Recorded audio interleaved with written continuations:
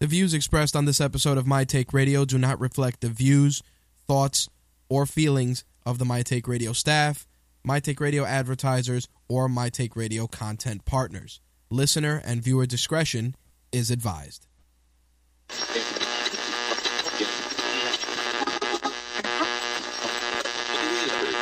This coverage is live and uncensored, so if you have any small children present, you may want to have them leave the room.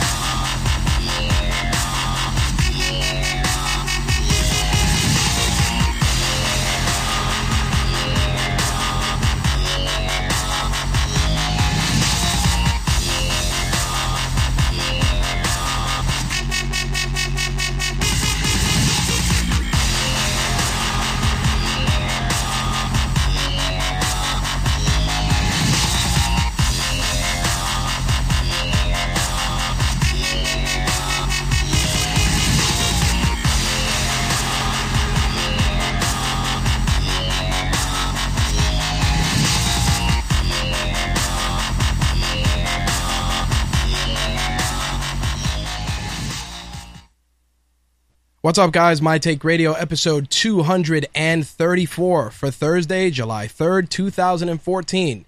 I'm your host, Rich, and our call-in number is 347-324-3541. Again, that call-in number 347-324-3541. If this is your first time tuning into MTR, My Take Radio is a variety show covering the latest and greatest news and opinions from the worlds of MMA, professional wrestling, video games, and entertainment. As always, if you want to participate, again, you can hit up our call-in number, 347-324-3541. Again, call-in number 347-324-3541. You can also participate in our chat room by either heading to gfqlive.tv or mtrlive.com.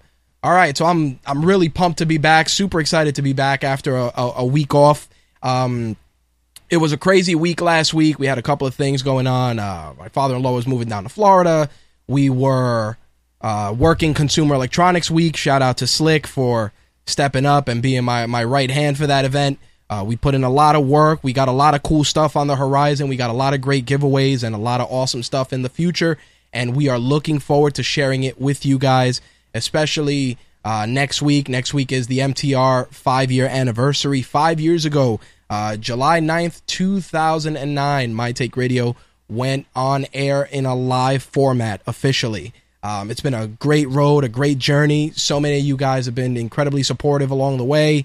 I've made a lot of great friends and colleagues and, just very grateful for being on this road for so long and you guys tuning in every week to hear my insane rambling. So next week, like I said, for MTR 235, it'll be our 5-year anniversary show.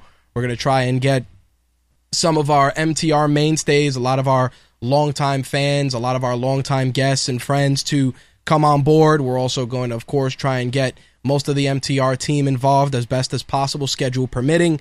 Individuals that aren't involved, next week you'll probably hear from them tonight. Ben will probably be stopping in to talk some MMA.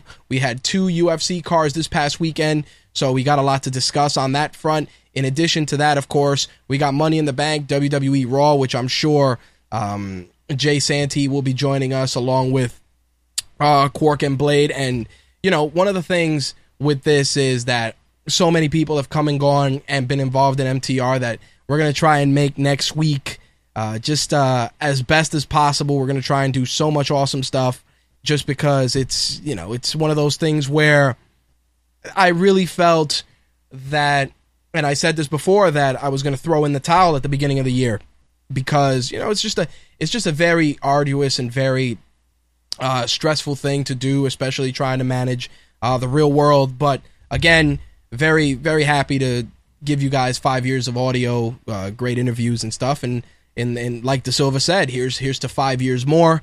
And before I get into that, I do want to talk a little bit about Consumer Electronics Week, just a little bit. Like I said, Consumer Electronics Week was pretty much the entire week last week. We met with some really great companies. Some really great technology was on display. We got to visit with our friends at Intel. And, we worked with our colleague Danny from Royal Flush Magazine to see all the great product innovations that Intel was working on. In addition to that, of course, like I said, Consumer Electronics Week was amazing from start to finish, from meeting the president of Monster, not Monster, the energy drink, but Monster, the headphone company, and just dealing with so many great and passionate technology enthusiasts, along with Slick and myself, plus so many great companies just showing off some awesome stuff. One of the companies is, gotta reach down for this, is Damson. We met them last year at Consumer Electronics Week, and they were a really cool company, and they were kind enough last year to give us a Damson Twist speaker. It is a Bluetooth speaker, really awesome. We reviewed it on mytakeradio.com, and we met with them this year to see some of their new product offerings, and I realized that I had a second Damson Twist speaker here in, MTR HQ, along with a bunch of other stuff. So I figure, as a token of my appreciation to you guys for all your hard work, all your support over the last 5 years, we're going to be giving away some giveaways. So one of the first giveaways we will be doing next week is this Damson Bluetooth speaker. Let me try and get it in as close as possible so you guys can take a look. This one is silver, and we will be giving one away next week. Who knows? Maybe we'll give away two. Also got a Sound Pop Bluetooth waterproof speaker. You can stick this one with suction in your shower if you're into that shit. It's also a speakerphone. We're going to give that away next week. And we're going to be doing that all throughout the show next week, just through audience participation, call-ins, whatever the case may be.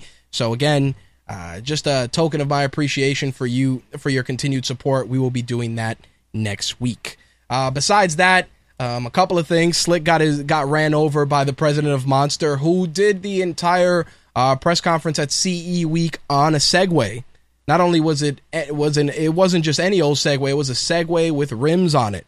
Just saying. So yeah, definitely an interesting time. I really had a blast covering the event with Slick, and Slick and I were talking about CES in January, and who knows, maybe something cool will happen for that as well.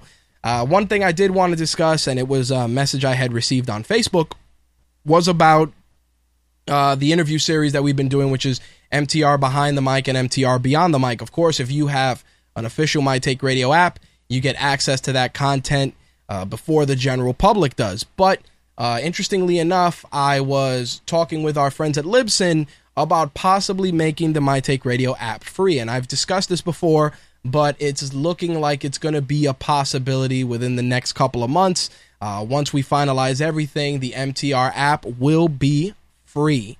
If all goes according to plan, you'll be able to get it for free for iOS, Android, Windows Mobile, from either the Amazon Marketplace, Google Play Store, you name it, it's going to be there, and it's going to be the almighty $0. But until then, of course, it's going to be $1.99, and that $1.99, you guys may not think it's a lot, but it adds up. It goes towards getting new equipment, getting tons of new stuff for the show and for the site as well. So don't think for 1 second that it's just lining pockets. It's covering hosting and tons of other stuff. So just want to let you guys know that. Of course, those of you that are supporting us via Patreon, Javon Lewis, shout out to him for his continued support. Our Patreon campaign is very cool. If you want to get involved, it's basically almost like you are donating, but this works a little different because it's on a per episode basis. We have two very simple tiers, $1 or $5.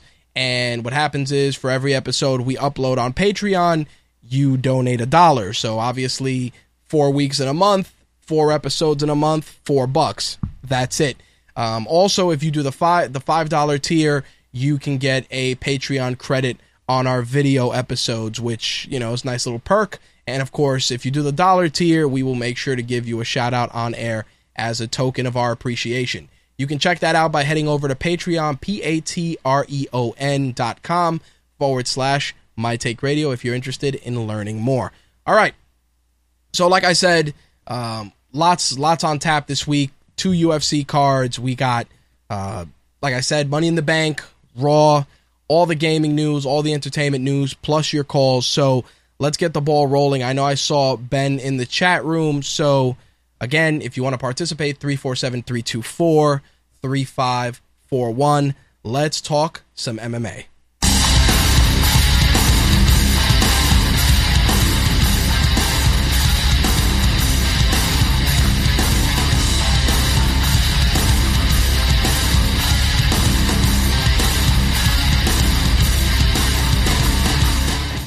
As always, My Take Radio's MMA segment is brought to you by our friends at MMAwarehouse.com. Get the latest and greatest MMA gear, including your official Chris Weidman t-shirt for UFC 175 at MMAwarehouse.com. Of course, you can also help MTR by checking out the MMA Warehouse banners throughout MyTakeRadio.com and on all our MMA articles as well. So, last week was a crazy week for MMA. We had the international card in New Zealand, and we also had the Fight Night card later on this evening. Then, of course, we got UFC 175 this weekend, plus World Series of Fighting.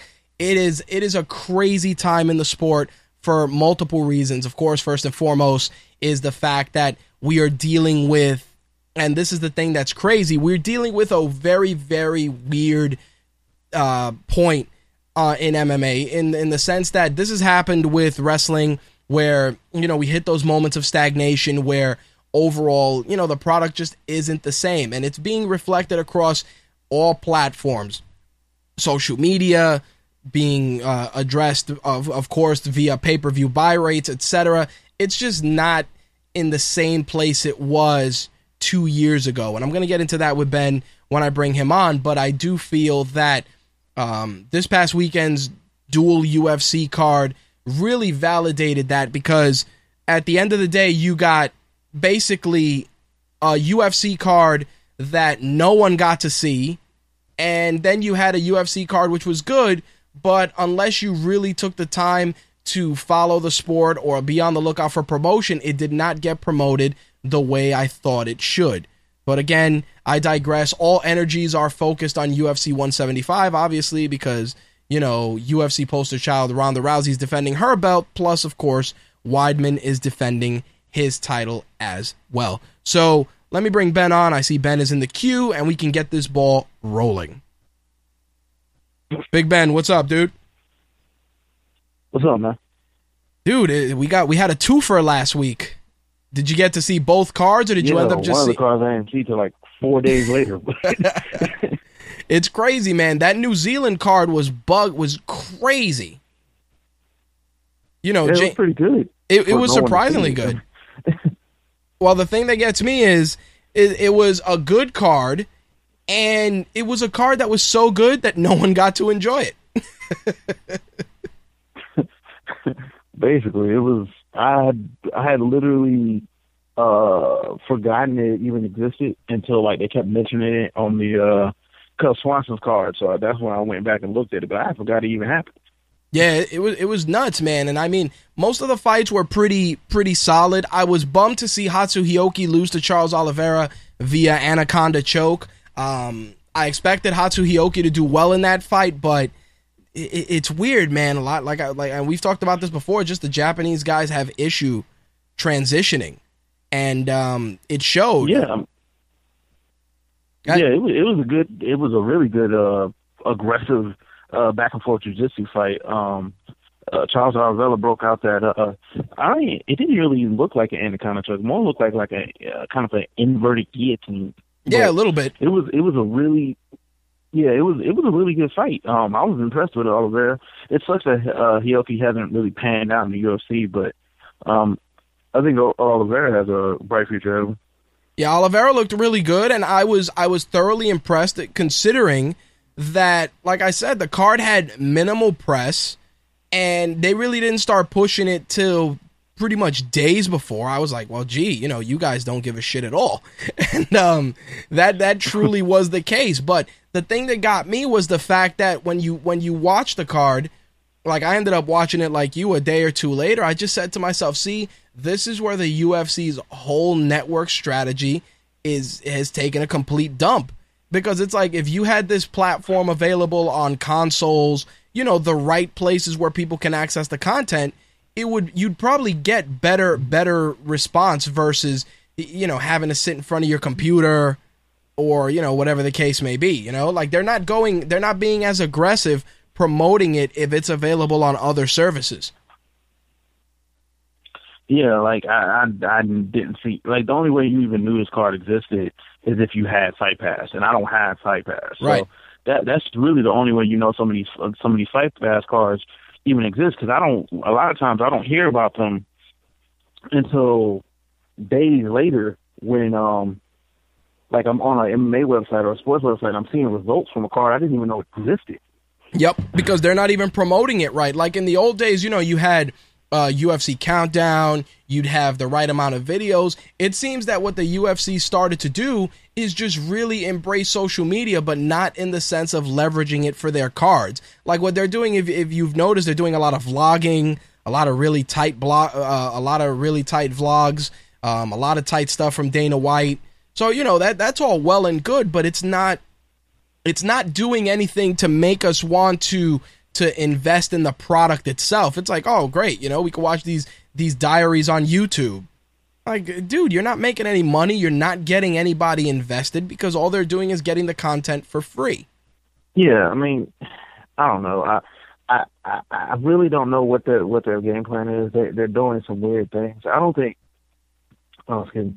They're doing some strange things. I don't think they're losing money or anything, but it's strange the way they're promoting these cards, these Fight Night cards, and not telling anyone they even happened. Yep. And it's just really strange that they're doing that. But I guess one of the reasons they're doing it is because I think some of these Fight Night cards come on regular network TV in other countries. Right. So they're not really meant for us to really care about, I guess. Well, it was funny because one of the guys I work with, he said, you know what kills me? He said, the thing that gets me with this stuff is that you want to get the sport seen, you want to get the sport noticed, and you're doing all these cards, but it feels like they knew UFC 175 is where it's at. Like, they just tossed these cards out there because they were on the calendar and they were on the docket, but all energy was forced on UFC 175, and you can tell. You can tell everything that they've talked about, everything that's been done was all about UFC 175. You know? That's their big summer card. Yep. Like, that's what gets me. It's like, hey, you know, we got two fights in one, we got two cards in one day. Yeah, that's fine, but let me tell you about UFC 175, you know? Let me tell you about Ronda defending her belt. Or let me tell you about Weidman, which is good for Weidman and it's good for Rousey. But imagine if you're a guy like Nate Marquardt, who's not a scrub. You know what I mean? He's not a can. And it's like, dude, did anybody see me fight? Like, does everybody got to watch my? People got to watch my fights on YouTube? According to Wikipedia, this card, the total gate on this card was $913,000. That doesn't surprise me at all. That was the gate for this card. You see where the fucking problem is? I guess they feel like they've got to slowly build up this Fight Pass stuff in other countries because they really don't promote these cards. Nope. It's really strange to just have a card happen and no one really know about it. Yep, it's insanity. Most of the fights, like I said, were very good, but I do want to talk about Nate Marquardt and James Tehuna's fight, which was the main event. Mm-hmm. James Tehuna had an amazing entrance. The Maori War Dance entrance was amazing. Just blew my mind when I saw it because, you know, you see that and you're like, wow, this is awesome. And stuff like that, again, you need to see that on, like, television because that looks amazing. Yeah, James Tehuna, that's not even the first time he's done something like that. Yeah, I know. Can't remember what card it was. I think when he fought Ryan Jimmo, he came out and him and his trainers and stuff to the Men in Black song, and they did the dance from the video, the Men in Black dance from the video with suits and everything, with rip-away suits. James Tehuna had some cool interests. I know that Dana White is real adverse to elaborate interests. Is something that he kind of, as soon as Zuffa bought the UFC, they kind of made a point to, like, take them away. But I think they don't have to go full WWE theatrics. No. But I think like stuff like that would be cool. Like just little things like that give the interest a little bit more personality than people just walking out. Yeah, dude, like a little indoor pyro if it's a hometown guy, like if it's the main event and it's GSP fighting in Canada, you do a little red, white, Canadian fireworks or some shit, something. I'm not saying like not to do it for both guys, but just be like, hey, it's our main event, and just make it give it that big fight feel, like it's just like, all right, here's your 30-second song clip, get ready to rock and roll, and that's it. And that's great, but yeah, it's showmanship and theatricality. It's like, take as much as people shit on boxing does a good job with that depending on who's fighting. Hell, look at Floyd Mayweather's last entrance. I don't know what the hell was going on, but it was elaborate as shit. It was clowns and all sorts of shit. It was crazy. I don't know what was going on, but he did that. I mean, and it made you feel like you were watching an event, not just a fight. Yep, it was good, man. I don't know. Yeah, I mean, even John Jones' last entrance when he did Ray Lewis's dance. Yep, I thought that was a nice little touch. I mean, just little things to make people care, like right. Make it seem more like you're watching something important. Absolutely. Here's the thing. Nate Marquardt, again, shows why he's still one of the better guys on that roster. It's very easy to write him off because the guy's been fighting for years, but he still can make a dent in any division he's in. And what I've noticed is with the departures of Anderson Silva, well, not the departures, but the removal of Anderson Silva, GSP, all these guys are realizing, hey, there's a very big void that not even the champions can fill.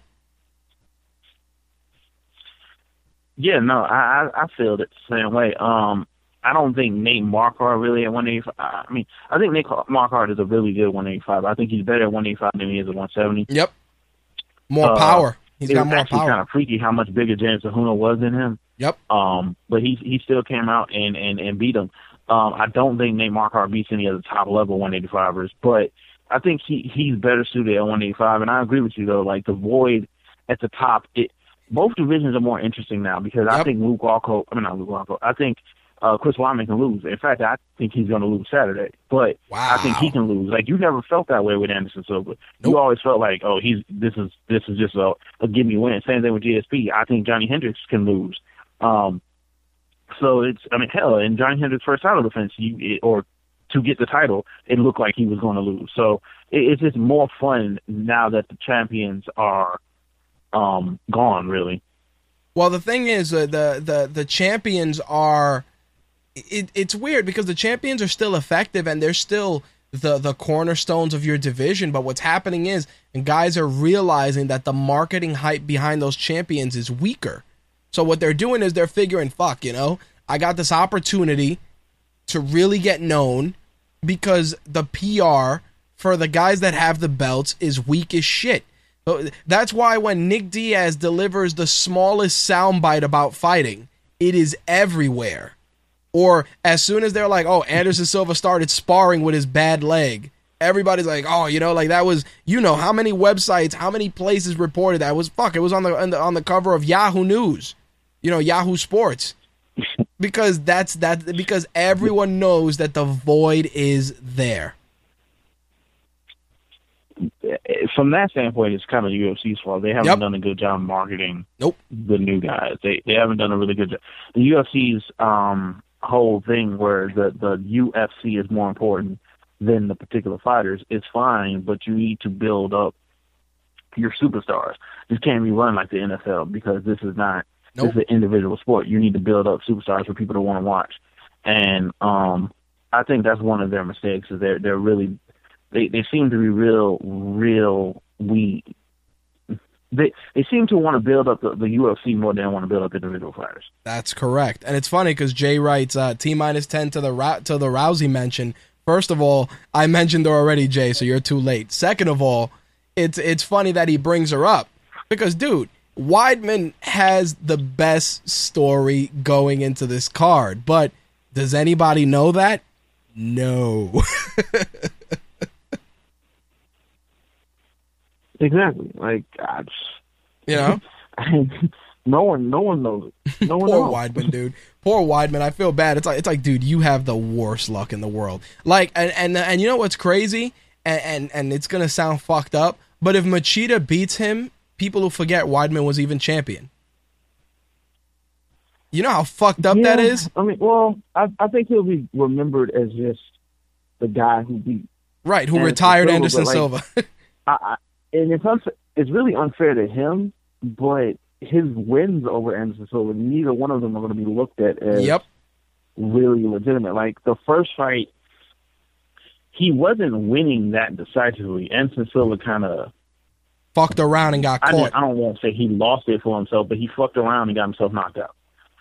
He did. The second fight, though he did drop Anderson Silva in the first round, I think Chris Weidman would have went on to win that fight. Yep.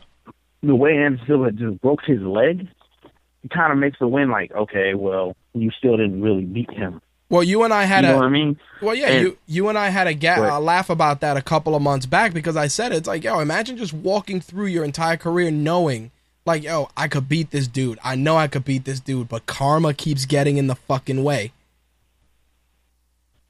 Yeah, because I think Chris Weidman can beat Anderson Silva now. Yep, like absolutely. I look if he hadn't broke his leg, I think he would have beaten him. I think he probably would have. I don't know about knocked him out again, but he probably would have beaten him.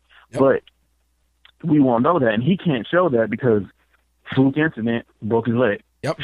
And even if for argument's sake he fights Anderson Silva when he comes back down the road, if Anderson Silva if he beats him, he's gonna be like, well, you weren't fighting a prime Anderson Silva. You know that's the problem. Exactly. Like, he's in such a weird place. Same thing with GSP. Like, GSP left, he got the ACL reconstructed. He could come back. Say Hendricks fights him again, and Hendricks wins decisively. Oh, well, you weren't fighting a prime GSP. You were fighting a GSP that was coming off a layoff. You were fighting a GSP that coming off knee surgery. I feel that's why I said I feel bad for these guys that are champions. Because they have not asterisks, but they just have questionable wins now. Well, for Johnny Hendricks, I don't think his first one was questionable. I personally think Johnny Hendricks won 4 out of 5 rounds against GSP the first time they fought. Right. But I get what you're saying. Like, it's still like, okay, well, you didn't fight him at his peak. Yep. And that hurts you, so. Right, like Nick Diaz, he was like, yo, I'll fight Anderson Silva because Nick Diaz is trying to get paid. He knows if he fights Anderson Silva, that's a money fight. See, Nick Diaz did it right. He's like, yo, I'll fight Anderson Silva because that's a fight that's like a wish list fight. You know what I mean? As a professional fighter, especially at that point, you're just like, yo, I just want to get paid, have these awesome fights, give people memories, and call it a day. Yeah, and I think, for a comeback fight for both of them, I think that's a fight that would sell. Absolutely, that fight, and that would probably be the fight that Nick Diaz gets. That elusive, multi-million-dollar payday that he's always complaining about. Poor bastard. Yeah, yeah, he ain't about to get $1 million. Him and his brother can give that up, but he trying, dude. I can't even blame the dude, but. I want to switch gears and go into the regular TV card, which Cub Swanson, okay. Jeremy Stephens, really, really solid fight. Cub Swanson really made a statement in that fight. He looked really good. He looked incredibly dangerous. Definitely a guy that can get back in there for title contention. What'd you think of the fight? I was thoroughly impressed with the way it went down. Yeah, I was really impressed with Cub. He looked really, really good. Looked a little bit more hittable than he has in a while. True. That might just be Jeremy Stephens, but hitting him. But he looked good. He hurt Jeremy Stephens a couple times to the body. I think 3 or 4 times really to the body. He looked really good. I don't think he beats Jose Aldo. I think he has a better chance of beating Chad Mendes, but I don't think he beats Jose Aldo. But I think he deserves a shot at whoever's next. This is 7 wins in a row for him. Yep. So I think he deserves a shot at whoever wins that fight. Well, you know what's funny? That fight was incredibly good, and even the Kelvin Gastelum fight was good. But I felt I was upset for that dude because I'm like, dude, you fucked yourself. Because it's like You came in overweight, you gave up your purse, and you couldn't get the fight of the night bonus, and you had a good performance. Like, dude, it was just Murphy's Law all over the place. Yeah, he's actually missed weight. I think the last couple times. I think he's got to get himself with a Mike Dolce or something. I think he was with Mike Dolce. He was. Like, apparently it was too expensive or something. Oh, like dude, he's got to bite that bullet and use him. I love that you brought that up because Mike Dolce, he released a statement about that, and it created the firestorm of firestorms this week because he said, like, yo, you out there spending money on management, and management is taking 20% of your cut, 20% of your fight money. And he was saying, he's like, instead of worrying about spending money on managers, why don't you spend money on trainers and training partners and dietitians and the shit you need, And he's right because he's like, there's too many shitty managers, and he's like, no disrespect to the good ones, but he's like, if you want to renegotiate your contract, hire a lawyer. You pay them once, and that's it. Yeah, I mean, to be perfectly, I think the bigger time fighters need managers, but when you're at Kevin Gastelum's level or something like that, I don't feel like you need a manager. Like, and that's just 20% of your purse that you don't need to give up right now. You can give that to make yourself a better fighter first, and then once you become a better fighter and you get to that level where you need a manager to set stuff up for you, that's when you get a manager. But like right now, at this point in his career, I think he should be focusing on just winning fights and making weight. Yeah, because that's the thing, and it was funny because there were different managers like Brian Butler from Sucker Punch. He reached out to Mike Dolce and stuff, and it was weird the way that a lot of managers reacted. And he said, he kind of prefaced it like, listen, I'm not saying all of you guys are shit, but let's be real. There's a lot of you motherfuckers that are shit, that these fighters aren't spending money to get the best training facilities, the best trainers, the best dietitians, the best everything, because at the end of the day, all that money you're reinvesting it into yourself. Like, not even trying to be an asshole, but think about it. You're in the gym. It's like, you ever heard that when they talk about basketball players, like, yo, your baby mom ain't in there shooting hoops with you. Yep. And that's the same. It's like, oh, it's like, yo, your manager's not in there rolling with you, getting punched in the face. It very rarely, unless it's like a guy who manages in fights. But most times, it's like, yo, it's just a dude collecting 20% because he got you sponsored by Condom Depot. Like really? Like, all right. like thanks, dude. Thanks. I have Condom Depot on my ass. And Bob's Burger Shack on my left leg. I appreciate it, but couldn't I have done it myself? Like. No, I agree with you. He just needs to make weight. That's the big thing with him. He just needs to make weight because he's good enough to do some things. Yep. And Dana White's gonna get tired of that shit. He's gonna be like, dude, really? You won the Ultimate Fighter and you can't even make fucking weight? What the fuck's wrong with you? Like, this is the problem with a lot of these fighters, that they come in overweight or whatever. It's like you're damaging yourself because if you're skimping out because you don't want to get a dietitian because you're worried about having to pay out all this other money to everybody else, then somebody needs to hit the bricks. It's easy as that. It's like, yo, if you have a problem cutting weight, and you have a problem, if you can't put that donut down, or whatever the case may be, then you need to get in there and spend the money on a dietitian, somebody that'll yell at you. Yo, what are you doing? Yeah, basically. Like, I don't I don't know what else to say about it. He needs to make sure that he is taking care of the fight part. That's the most important part.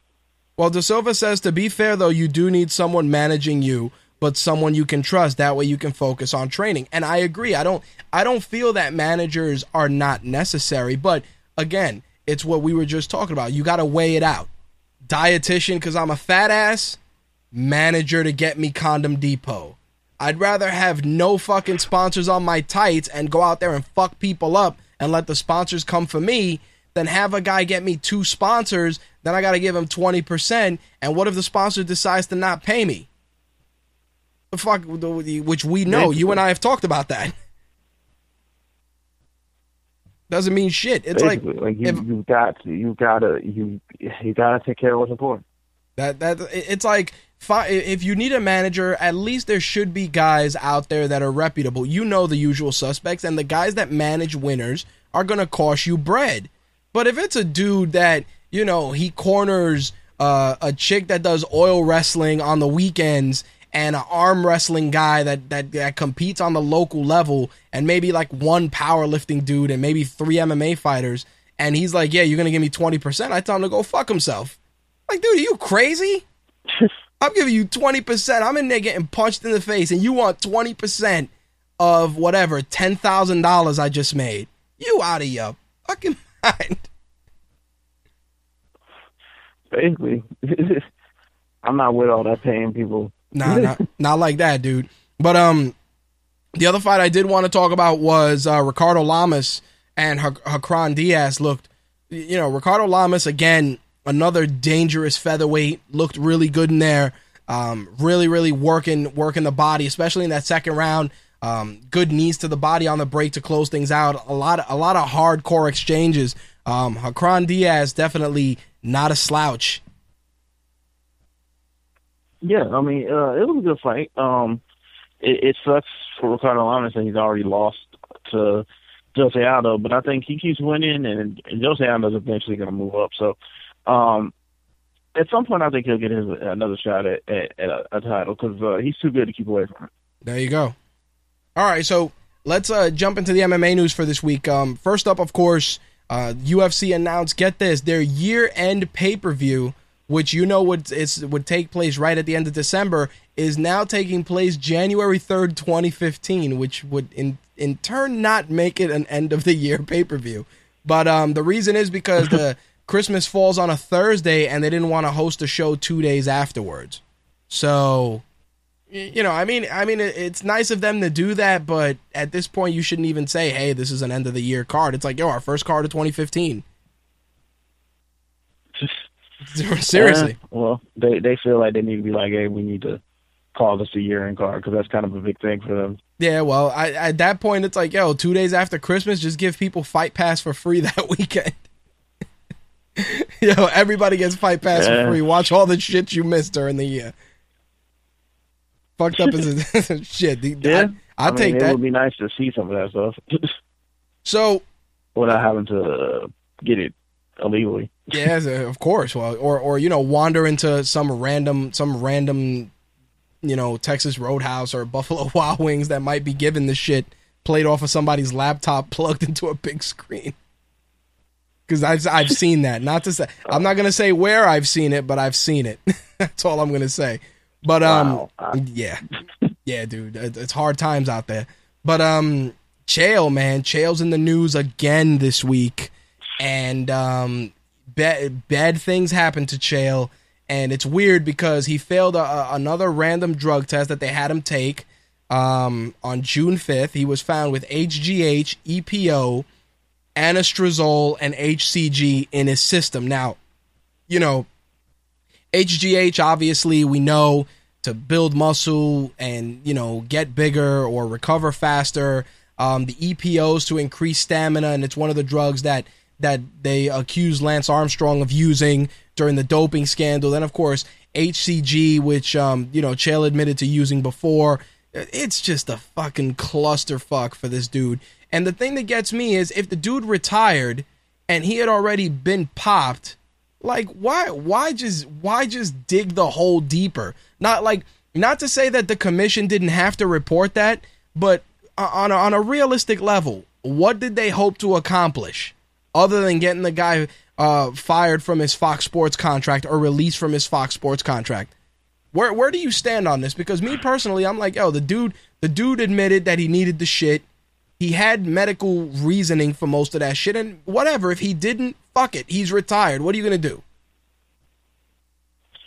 Yeah, like, though it bothers me, and it kind of points to the fact of something I've said about him before, is I thought he was cheating for a while. Right. It bothers me that for that reason.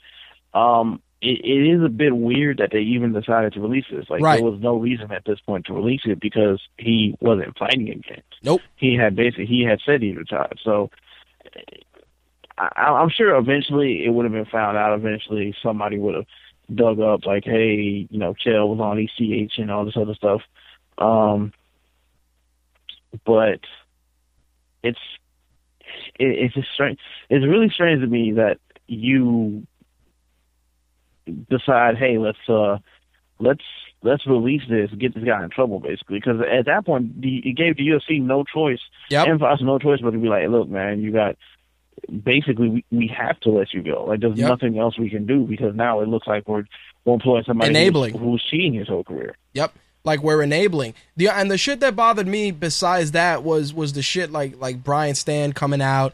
Yeah, it's like, dude, let me, this is the way I see it. When you punch people in the face for a living, when your job is to separate people from their fucking consciousness and at times allow them to possibly see God when their eyes are closed, don't pass judgment on nobody. You know what I mean? Like, don't do it. Because at that point, when something fucked up happens to you, they're going to be like, oh, well, weren't you the guy that said X, Y, and Z? You know what I mean? Like, you reap what you sow. It's like, yo, the dude got popped. Don't need to. It's like, we get it. You're going to benefit because you're going to get to be on TV more because, Chael lost his gig. But, dude, come on. You know what I'm saying? Yeah, I mean, I don't feel like he even really lied. He didn't lie. Honest. Like, I don't think he lied to anybody. He just, at that point, there was no reason to tell anybody he was using.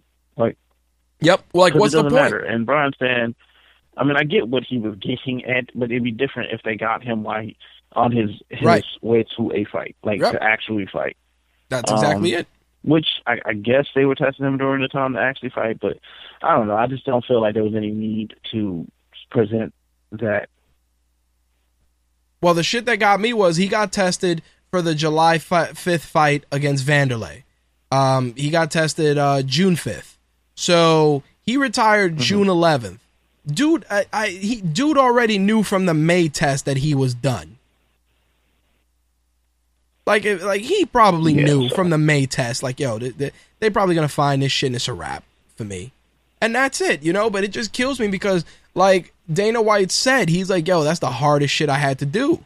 Because he's like, yo, here's this dude, makes me money, is a good analyst, Fox loves this guy, and it's like, Fox was like, yo, we got to cut this guy loose, because, shit don't look good.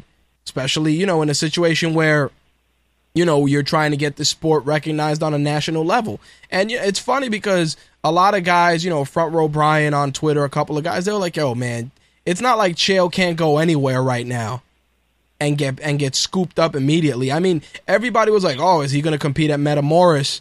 And and Metamoris put out a statement. They're like, listen, we don't know the specifics about, human growth hormone or the specifics about hormone replacement therapy. The statement they released was perfect because they were like, listen, you could cheat if you want to cheat, but tapping out is tapping out.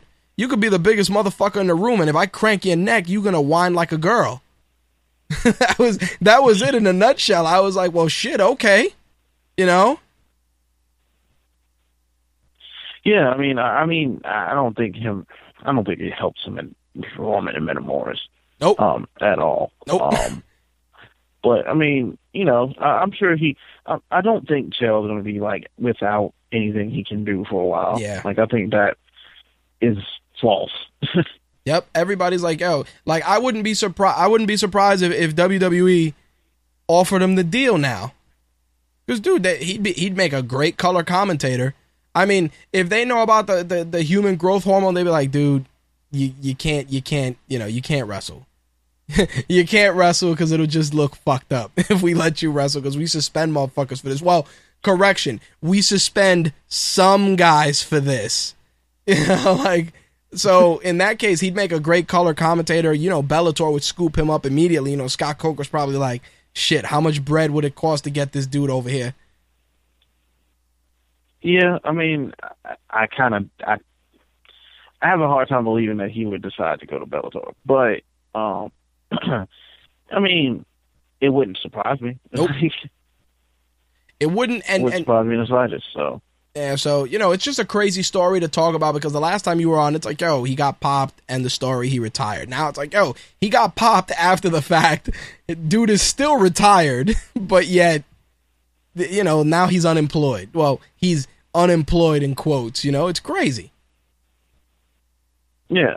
I mean, honestly, I've never been the hugest of Chael Sonnen fans, but of course, I think it's know. kind of wrong the way that it was brought up. Like, there was no reason for them to go out of their way to bring it up. Nope. But I think the problem in Chael's case was that an example needed to be made. And if I were Vitor right now, dude, I'd be quaking in my fucking boots right now.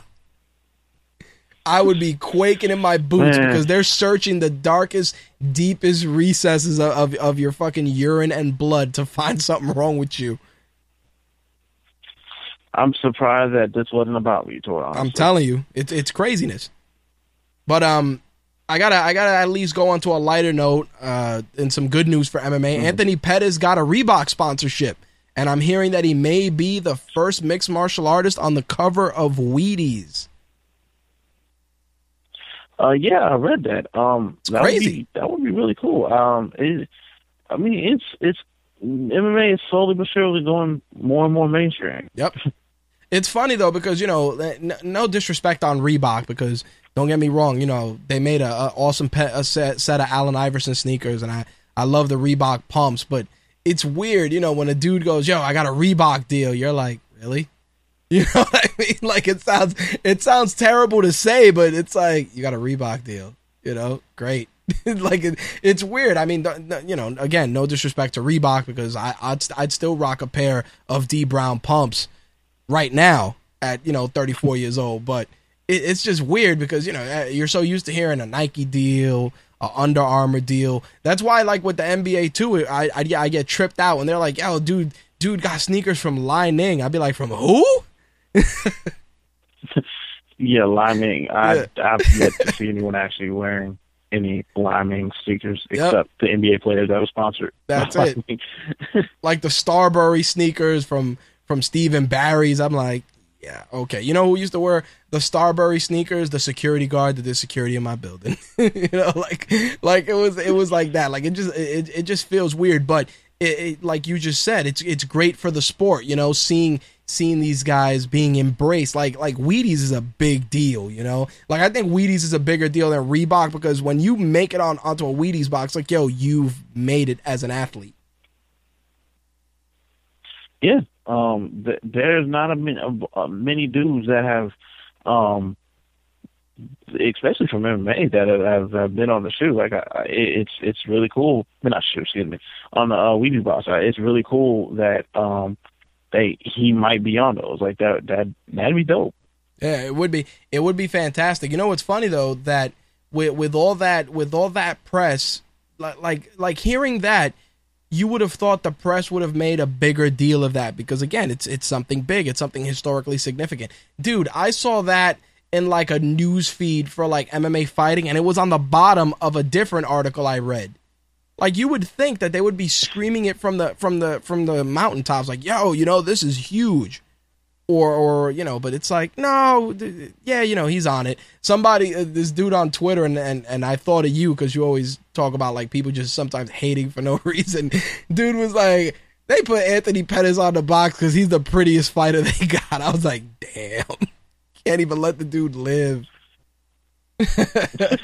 Poor bastard. mean, even if that's the case, okay. Exactly. It's like that's great. Shit, I want to be that dude then collecting that Wheaties check. It's like shit. I'll get a lineup every other day. I'll be in the barbershop every other day getting a lineup to make sure I look right. You think not? That fade, like Anthony Pettis super fade that he always has. Oh, dude, him and GSP. Him and GSP, dude. The GSP's lineup, I think he gets a lineup every morning he wakes up. dude stay looking legit. I'm like, yo, come on, man. Stop it. But I digress. I want to talk a little bit about the Ultimate Fighter Season 20 cast that was announced. The ladies, of course, doing their press earlier this week. A lot of great fighters on there. Rose Namajunas, Tasia Torres, Beck Rawlings, Felice Herrick, Carla Esparza, plus eight other ladies that came in, including Jessica Penne, Joanne Calderwood is in there. It's crazy because I have the nagging suspicion that this season is going to be a problem. I think the fights will be really, really good. Like, I think that fight-wise, because this is the crown of strawweight champion. Like, this is to get a belt. Yep. So I think the fights on this season should be really, really, really good. Hopefully this is something different for the Ultimate Fighter, because this season Ultimate Fighter has been horrible. Oh, dude, it was shit, dude. I watched it. I was like, wow, this is bad. And honestly, I think they should probably be done after this season. Be done for a little bit. Ultimate Fighter. I think its purpose is served. Yep. They should do like a fight shit. Like, just do maybe like a maybe once a month like fight series on Fox Sports 1. Just 4 fights. Just 2-hour window. Four fights. You can get the flyweights fighting some dudes that don't normally prospect, something like that. Like Showtime and HBO do this, like the Boxing After Dark or Showbox, like something like that. Like, get a couple fights in, something like that. Because I don't think you need the Ultimate Fighter at all anymore. It's funny. De Silva says Penny versus Herrick is going to be the final, which is crazy that he called that. I honestly think out of that entire crew that they got, I'm thinking Carla Esparza, because her wrestling is bananas, or Thug Rose, because she's her jiu-jitsu is on a whole other level. Yeah, I mean, I don't know. I think it should be a really good fight. Like, I think like man, I'm trying to think who I think will win this. Probably Penne sounds like Esparza and Penne might be the final. Like, it wouldn't surprise me like if any of these girls, except that one that's 1-0, got to the final. Well, they signed Claudia Gadeja, and she's 11-0, dude. Like, it's funny because she didn't even have to fight on the show. They were like, "Yo, you got a deal, you good," which is crazy. Yeah, I mean, that is. But there's a couple fighters they did that way. Like, John Jones started off for the show, and they were basically like, "Nah, don't worry about that, you good." But this season, hopefully, like you said, there's a couple guys out there. Like you said, hopefully season 20 will be good. It'll go and that'll wrap it up. And maybe you put the Ultimate Fighter on hiatus for a little bit, and just let these fighters become household names on their own. Yeah, that's exactly how like Showbox and works. Like, Showbox's whole thing is like, we show prospects. Yep. Like, we show dudes before they get big. And you can do that with your fighters. Like, just slowly, if you want to build up a 125er, you give them fights on so people see them, instead of like Ali Bagatanov, who people had really only seen fight once on a main card. Yep. Like, you get a guy like that, or just young fighters. I don't know. I just don't feel like it's necessary. Yeah. You have all these fighters, and I don't think it's necessary to have the Ultimate Fighter anymore, because it hasn't been good for a long time. Nope, it definitely has not. So I want to just bring it home, just close it up with the with the 2 fight cards we got coming up. World Series of Fighting this Saturday. Nick Newell taking on Justin Gaethje, and John Fitch finally has an opponent. He's facing Dennis Hallman. Melvin Gallar is taking on JZ Cavalcante, and Cody Bollinger is taking on Pablo Alfonso. This is going to be on NBC. What do you think of the card? I think the card is legit. I think this is a great outlet for Nick Newell to get himself noticed. I know Dana White is always like, this dude with one arm, but whatever. You know, Dana White's trying to find a way to not say, this dude fighting with one arm is some sideshow shit. That's what he's trying not to do. Because every time they ask him about it, he's like, yeah, it just wouldn't work out. It doesn't work. You know what I mean? He's always trying to find a way around it. Because he knows the minute he goes, the motherfucker has one arm, and people are going to be like, oh my God, you know? Yeah, like, I mean, I understand why Dana has reservations. Like, this is one of the few times I agree with that. Like, I completely understand why you have reservations. Because, I mean, he runs up against one of the buzzsaws of lightweight and has one arm. and gets seriously hurt, then people are looking at the UFC like, why'd you let this one-armed guy fight? You know what I mean? And so, I mean, that sucks, but dude's kicking ass, dude. That is what it is. But I think it should be a good fight between him and Gaethje, and I think Gaethje might be one of those guys to really hurt him bad. And Gaethje is a beast. Yep, that's going to be a test for him. It should be a good fight. It's going to definitely be a test, and Dennis Hallman, you know, he's a weird guy. I think John Fitch is gonna take it to him, and the fight that's the dark horse, that Melvin Guillard JZ Cavalcante fight, is going to be serious heat. Those guys aren't going to come in there and get technical in the least. Yeah, that should be a good fight. I was interested to see where Guillard went after getting cut from the UFC, especially from being in the UFC for so long. Yep. And I think it should be a good fight just to see how Melvin Guillard looks like after he left the UFC, and to see how JZ Cavalcante looks. Yeah, those two guys, it's weird because they're the guys that everybody spoke so highly of, and now all of a sudden it's, you know, they're all right, you know. Mhm. It's crazy. Yeah, I mean, I know what you mean. So UFC 175, the big one, post July 4th. You know, I'm going to start from the bottom. Marcus Brimage taking on Russell Doan. Brimage, definitely a gamer, solid dude.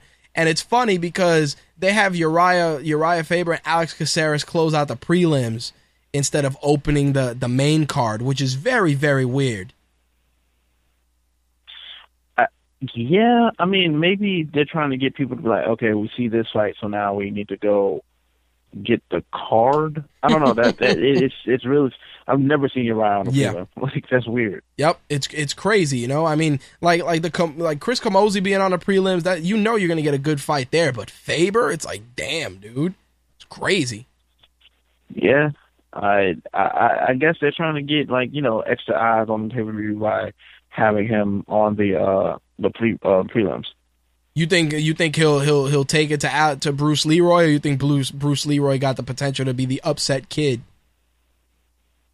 I think Bruce Leroy possibly could upset him, but it would surprise me if he did. Uriah Faber is still one of the better fighters in the division, if not like the third best fighter in bantamweight. So I would be surprised if Alex Caceres won, but it should be a good fight. Yeah, I think that fight's going to be good. Brimage and Doan, is going to be a solid opener. What about where do you stand with Uriah Hall? Uriah Hall back on pay-per-view taking on Thiago Santos. He's got to show something. Like, since he's gotten to the UFC, he more or less has just been. I don't know. Even in the Chris when he beat Chris. Not Weidman, Weidman. It's still a lot of moving away and stuff like that. Like, he's at some point he's got to show that potential that he showed on the Ultimate Fighter, because he has all the skills, but like just none of the killer instinct. It's really weird.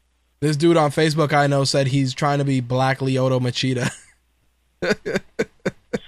Yeah, but see, Lyoto Machida even gets aggressive from time to time. Like, Lyoto Machida is a weird dude. Like, fighting Lyoto Machida is like fighting a dude that knows how to use counters in Street Fighter. Like, that's what that shit is. It's like, oh, I'm gonna throw this fireball and the dude's gonna absorb it. You chase him. Oh, dude, it's bad. Like, if Weidman goes in there for the chase, Machida might take him. He might take him. It's gonna be crazy. But go ahead. I think I really think that Machida has a very good chance of beating Weidman. Very, very good chance of beating Weidman. It's crazy because I don't disagree with you in the least. I like Weidman, local dude, great story. Long Island guy. You know, his gym is right near my office. Does a lot of great stuff for the community. Nobody knows who the fuck he is outside here. But Machida's on a whole other level. His striking game is on point. And Machida's not going to stand there and get hit. On the contrary, Machida's the dude that Weidman may throw a nice haymaker, and Machida's just going to just dodge it out of the way real quick and just laugh, just wink at him like, you got to try a little harder than that, kid. Yeah, I mean, I legit think Machida could give him all sorts of problems. Machida, the only dude I've seen just really beat Machida is John Jones. Like, and he even had a lot of trouble with him in the first round. And I don't think Chris Weidman has the ability that John Jones did to just force Machida down. Yeah, and force him into a position where he has to. John Jones basically had to big boy Machida. Like, he had to force him into a corner to get him on the ground. Like, I don't think Weidman has that kind of strength. Yeah, well, so I think I really think I just think Machida's probably gonna win this. Jay says if Weidman beats Machida, he is redeemed as a fighter, point blank. You know what? I definitely would say that if he beats Machida, people will be like, "Yo, Weidman's the real deal," because Machida's no slouch, you know. Yeah, if he beats Machida, people are gonna look at him as a legit champ. I just don't see him doing it. Like, I don't see in what way he can beat him. So, Stefan Struve makes his return back to the cage with his little heart condition behind him, taking on Matt Mitrione. I like Mitrione. It's funny. I like Mitrione, and it's like I like watching Mitrione fight, but I'm also of the school of thought that I like watching Mitrione get his ass kicked. It's weird. Like, depending on who he's fighting, I'm like, oh, yeah, this fight's going to be good. And then I'm like, I just want to see him get the shit kicked out of him. I don't know why. I don't know if he's just because he's a big, lovable oaf. I don't know, dude. But it's like some days, some months he'll fight. I'll be like, all right, this fight should be good. And then other times, like, yo, I'm waiting for him to get put to sleep. Yeah, I think he should be good. Like,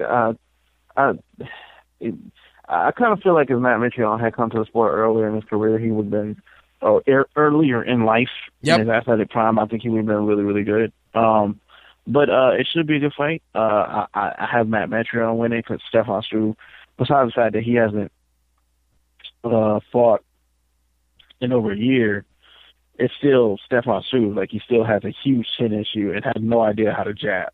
Yeah, his jab is like a fly swatter. His jab is like a fly swatter. Didn't mean to cut you off. Yeah, like when you're that tall, there should be no reason anyone should ever hit you in the face. And yet he's always getting hit in the face.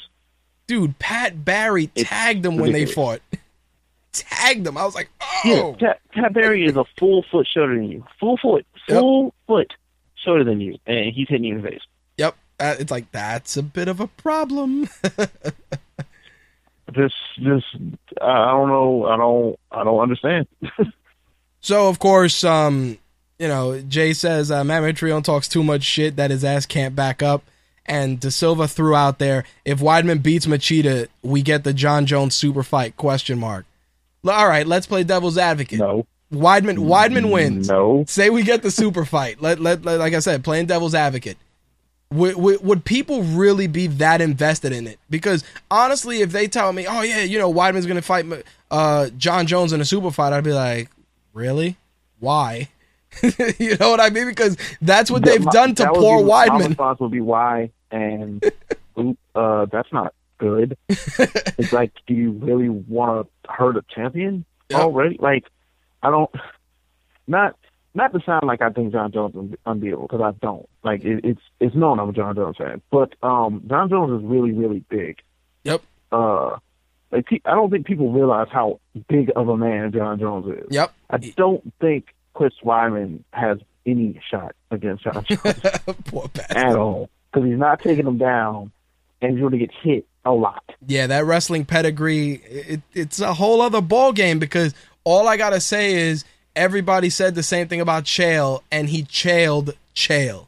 You know what I mean? Like, he was like, yeah, Chael's going to shoot and blah, blah, blah. And then it's like, oh, shit, Chael just got dumped on his dome. What the fuck just happened? Yeah, like, I mean, John Jones can be taken down by another legit light heavyweight. Yep. And that was Gustafsson. I don't think there's even a shot. I just don't.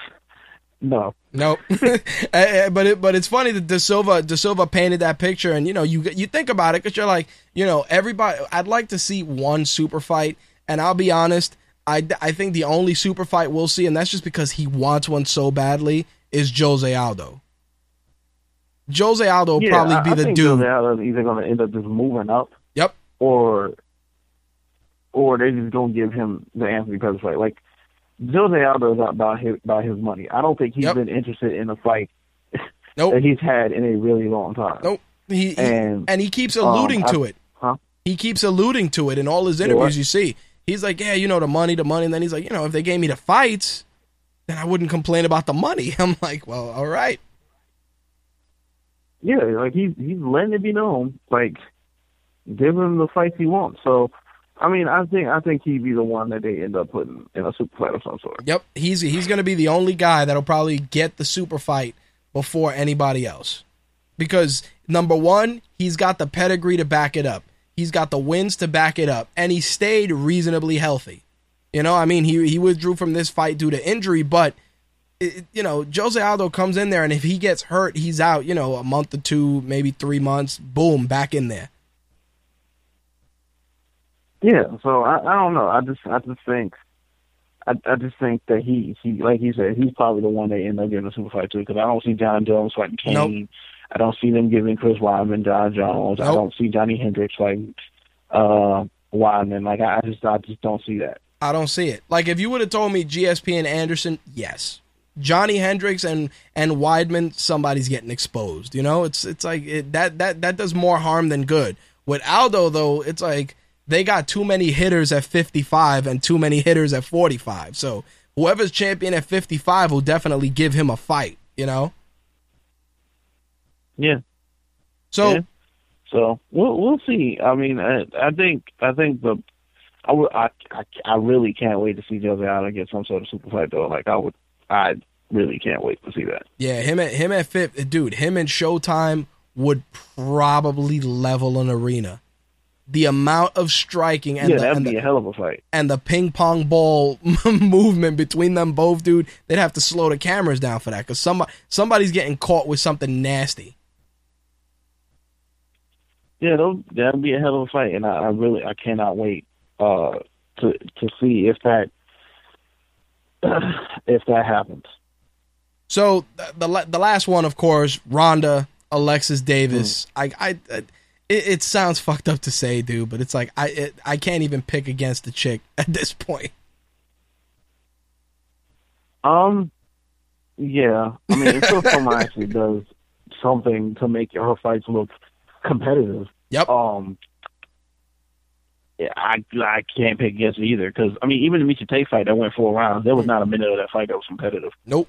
That was just 20 minutes of an ass whooping. Yep. So, I mean, I hope this fight is better, because I kind of have like a feeling that people are going to lose interest. Yep. If she keeps just destroying everybody, or she's gonna dip out. I hope. So what? Or she's gonna dip out. She's like, yo, y'all ain't giving me competition. I'm good. I'm out. Yeah, or she's gonna leave. Yep. So I mean, because she can. I mean, I guess she can do movies. She's gonna be in the next Expendables, I think, or something. She is in the next Expendables. I guess she can do movies. So what? She's gonna be in the next Expendables, and I believe in the Entourage movie too.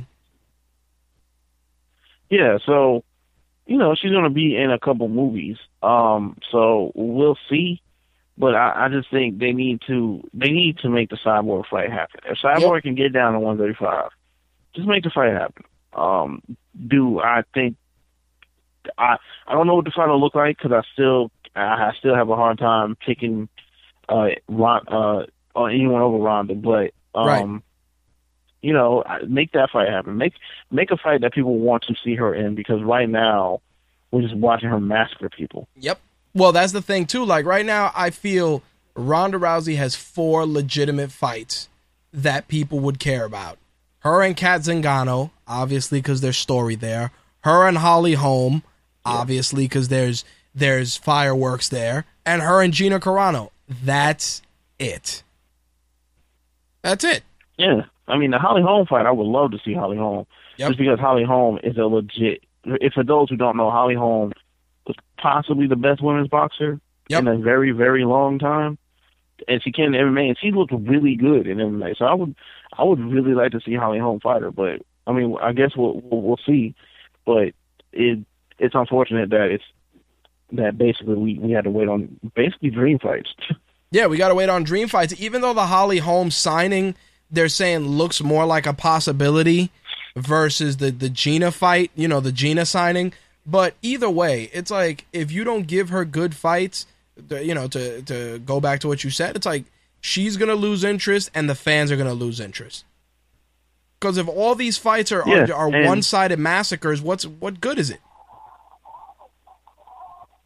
Yeah, like there's nothing. There's no reason to sit around and watch it then, like, because the appeal is, I guess now is, can she beat? How fast can she beat somebody? That's the appeal. That is the appeal. That's not what you should be wanting it for. You should be wanting to see a competitive fight. Yep, and people don't want to do that. People are just like, this is what we're gonna rock with, and that's well and good, but it's like, it's gonna get old very, very quickly. Yeah. Well, so we'll see. We'll see. I mean, hopefully they put her in there with some hopefully the Holly Holm fight comes to fruition. There you go. Well, like I said, we got the 5-year anniversary show next week. Hopefully we can we'll catch up on it. We'll see who was right and who was wrong with that. As always, you can find Ben on Twitter at Blackout89. Are you working on anything, or are you just keeping it low key? Since the move and everything, I've kind of put that kind of stuff on hold for the time being, but I'm gonna get back into it. Just gotta get everything situated.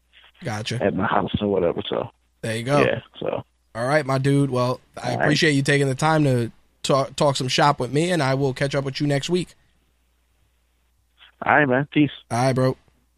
Make sure to follow Ben on Twitter at Blackout89. All right, we got a lot of wrestling on deck. We got to break down Money in the Bank. We have to discuss Monday Night Raw. So Jay, Quark, Blade, whoever's calling in to join us for the wrestling segment, feel free to do so. But until then, let's get the ball rolling. And as always, Booker T, take it away. We want the gold, sucker! Hulk Hogan, we coming for you, nigga!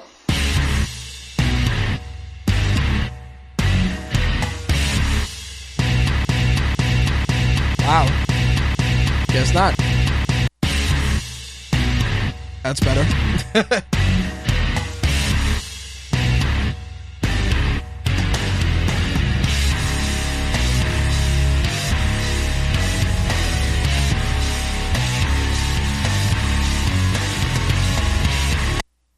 All right. As always, this week's wrestling segment is brought to you by WWEshop.com. Use our promo code WWESAVE10 to save $10 on orders over $70 or more. Again, WWESAVE10 is our promo code. All right, so this week, crazy week in wrestling. We got to talk about Money in the Bank, Monday Night Raw, the week's wrestling news, Emma's arrest and rehiring, all within the span of 2 hours. Holy shit, it was a wild week. But I will say this, and this is something that, a lot of people were in agreement, that wrestling right now is in such a crazy place because there's so many gaps, in the sense that right now, and I'm going to be 100% serious, in terms of WWE's marketability, between all the money they're losing on the network and all the budget cuts and all this stuff, the product still remains very, very good. But like I said, and I was talking about this with Josh earlier today, there is a huge gap right now in terms of guys that are main event ready. And part of the reason is because they're not willing to let guys run with the ball. Think about it. No Daniel Bryan. No CM Punk. No Bad News Barrett for your IC title. John Cena's up there. John Cena and Randy Orton are probably the only guys that can win the belts where management won't bat an eyelash, because they're the guys that they believe are the only main eventers that can carry the company. And before I talk about Money in the Bank and before I talk about Raw with Jay and the rest of the crew, I gotta ask you guys this, and you guys can agree or disagree. If Roman Reigns became champion on Monday night, right? Would the company really be impacted in any way, or a Dean Ambrose or a Bray Wyatt? Like the WWE's not gonna go out of business with these guys being champion. So why not take a gamble? You know what I mean? Like, it's very strange to me because think about it. TNA put the belt on Eric Young. You know, they put the belt on Eric Young, not to say that Eric Young is a slouch or a shitty wrestler or anything, but they put the belt on Eric Young. Nobody saw it coming. Nobody expected it in the least. There was zero mention of it in the dirt sheets. Nothing. It was a shot in the dark, and it worked. Think about it. It worked because Eric Young was champion. Yeah, the ratings were a little iffy, but there's a lot of different factors at play with regards to that. And not for nothing, you take the belt from Young and you put it on Bobby Lashley, who is pretty much fucking kryptonite at this point. And again, think about it. You put the belt on Bobby Lashley. It's not hurting the product any. It's just, oh, Bobby Lashley's the champion. That's it. And it's just something that we were discussing, and I was thinking about it because WWE, even though they have this huge vortex in the main event circle, I mean, because let's be realistic, their main eventers that they consider main eventers are Triple H, Randy Orton, John Cena, and Brock Lesnar. 4 of them. And out of all of those, Brock Lesnar's not on TV, CM Punk isn't coming back, and Daniel Bryan is injured. This is why a guy like Chris Jericho can come in, jump into the mid-card, and nobody complains. But if he jumps into the main event, oh, you're going to put the belt on Jericho? Get the fuck out of here. It's very, very strange. But I'm going to bring Jay on, and we're gonna kind of chop this up a little bit before we get into Money in the Bank and Monday Night Raw. Jay, what's up, brother? This will be a Corona-fueled advertisement of Jay Santee's wrestling words.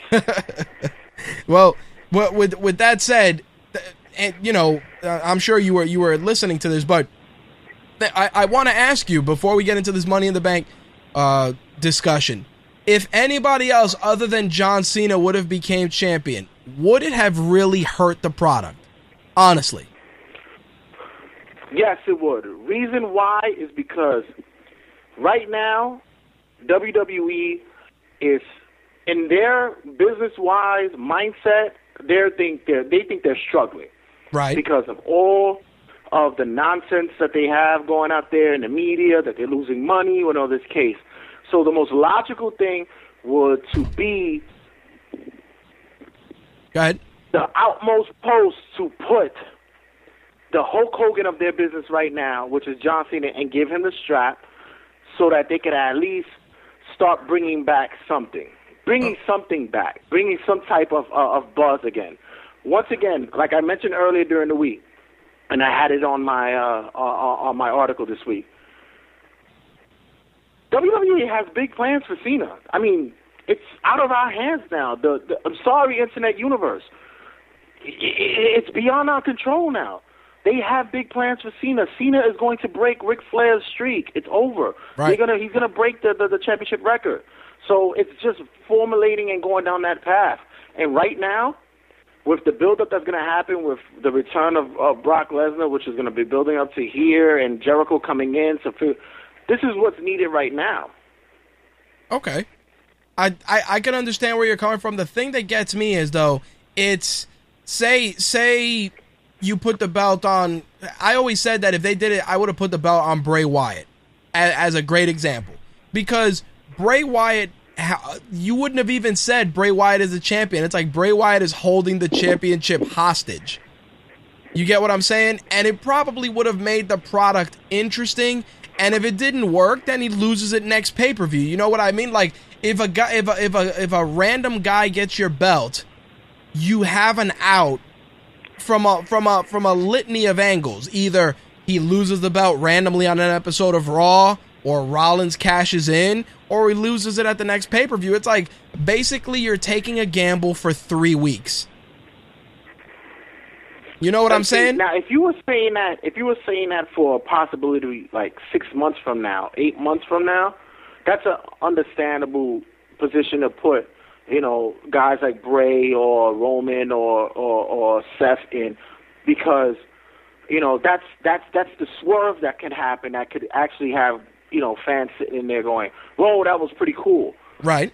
And the big point would, if you would put Bray with the belt now or Roman Reigns right now with the belt, it would only be satisfying the fans that they have now. Right. That's the only thing. What WWE, what they're doing right now is trying to look for the next audience that's coming in. And the best example that I'm going to tell you is this. I had a conversation with a gentleman this past week. He saw myself and one of my coworkers talking wrestling. Right. He walked up on us and he said, wow, it's a great thing to hear men over their 20s talking wrestling. Right. Now, me being, you know, the cynical person that I am, I said, are you being sarcastic? He said, no, I'm being genuine because, honestly, I love wrestling. I really do love wrestling, but I haven't been into it in so long that, you know, I just fell out of it. You know, I can't take it. And this is the reminder of what WWE is looking for. They're looking to capture that new or bring back audience. And if having Cena as champion can entice that, that's what they're going to do right now. Okay. I mean, you pose a strong argument. I just feel that, you know, they're not relying on they're not utilizing that risk-taking mentality that Vince McMahon is known for. You know, he's the godfather of sports entertainment. It's like, that's why I said, you know, if you put a belt on a guy for 3 weeks, you know, it's an experiment. Like well, remember, we can look at it like this. We could look at it. We could take a baseball analogy and say it like this. You got a man on second and third, and for all you baseball fans, you got a man on second and third, you know, 1 out, and your power hitter's at the plate, you know, and you're down by 1 run. Rather than them, you know, swinging for the fences, you know, they either did a squeeze play with your power hitter, or, you know, you went for the sac fly. Right. That's what WWE is doing right now. They're not swinging for the fence right now. They're waiting. They're waiting for that moment to do it because, like you said, Bryan is out. Punk is most likely not coming back. Right. So those big names are going to be there. So they had to go with the logical in which give the safe one to Cena. Yeah, because in that respect, I'll agree. Because honestly, dude, giving the belt to fucking Orton, I would have rather watched paint dry. Fuck that. Well, and that's the thing that we need to look about it, because my whole idea would have been, okay, split the belts. Right. But then we split the belts, and now we're starting at stage 1 again, because basically when we have it with the belt split, it's like, okay, we split the belts. The logical choice would be Cena and Orton, and what's the build up there? Nobody's going to care. Right.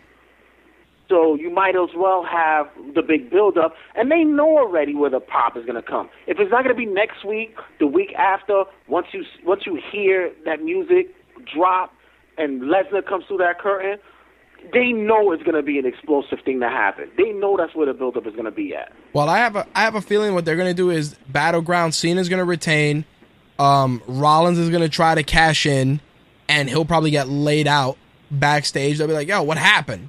And they'll think it was like Ambrose and shit, and then the beat drops and Lesnar comes out, and everybody's like, oh my God, just fucking going crazy and shit. Like, because I think that's a pay-per-view, you know, that's a pay-per-view shocker versus just, yeah, I mean, it's good for Raw to pop the rating, but your whole point is to build the network, you know? Well, this is why I think right now it was the safe call to put Cena with the belt, because it actually opened up these avenues in which we had, which I know we're going to talk about in a little bit with Money in Bank and Raw, was that now the underlying angles opens up the playing field for more of an anything can happen moment. I mean, honestly, when was the last time that you actually saw somebody who had the Money in the Bank who's actually afraid to cash it in now? Dude, I mean, Rollins I love has that. his briefcase, and it could happen at any moment, but now he knows that somebody's creeping around the corner that could spoil that. Yep, I like that, and you know, it's funny, the promo from Ambrose on Monday validated him as a persona. I mean, his performance at the pay-per-view was ridiculous, but as a persona in the future, it's like, yo, you have it. Like, everybody uses this buzzword of your next Rock. It's like Dean Ambrose is without a doubt your next Brian Pillman and your next Stone Cold Steve Austin. Period. And I said that from the beginning. I didn't say Pillman, although Pillman is a great add-on that I missed on. Yep. But I was a Moxley guy when he's in the Indies. I wasn't too big on it before, but I built on it later.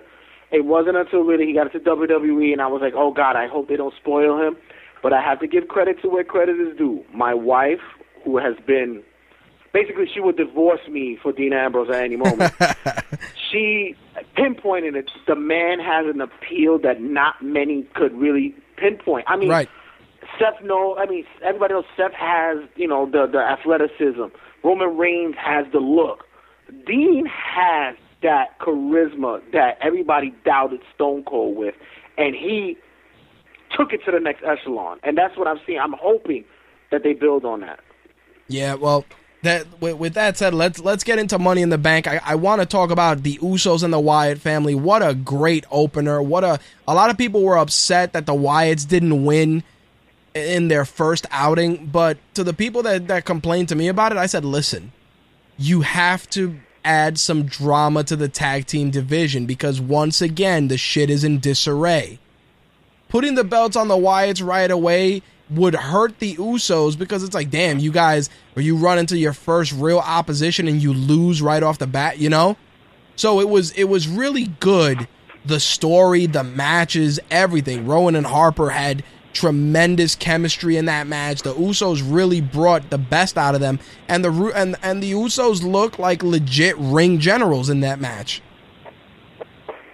What's cool is about, everybody sitting there worrying about this whole, the Wyatts ain't gonna get their shot with it. Listen, honestly, for me, they should never get belts. I mean, they're just like those guys that it's disrespectful if you give them a belt because that's not what they're all about. Like the APA. My whole aspect is like, what was that? Like the APA.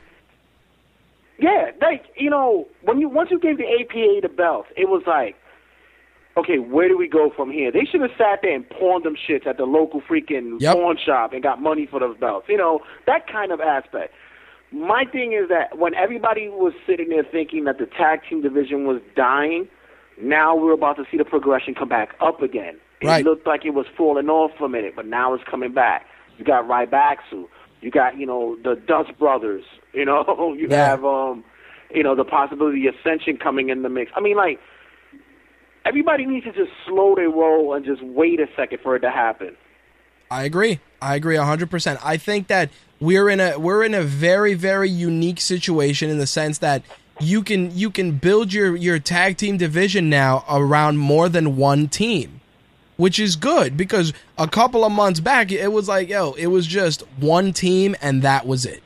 Now you got a couple of guys that are making some major strides, and you always have the Wyatts as the X factor because those guys could come in at any time and take those belts, which is good because it's like if you put the belts on them and you have the Usos chase, you still have a great level of drama and storytelling at play.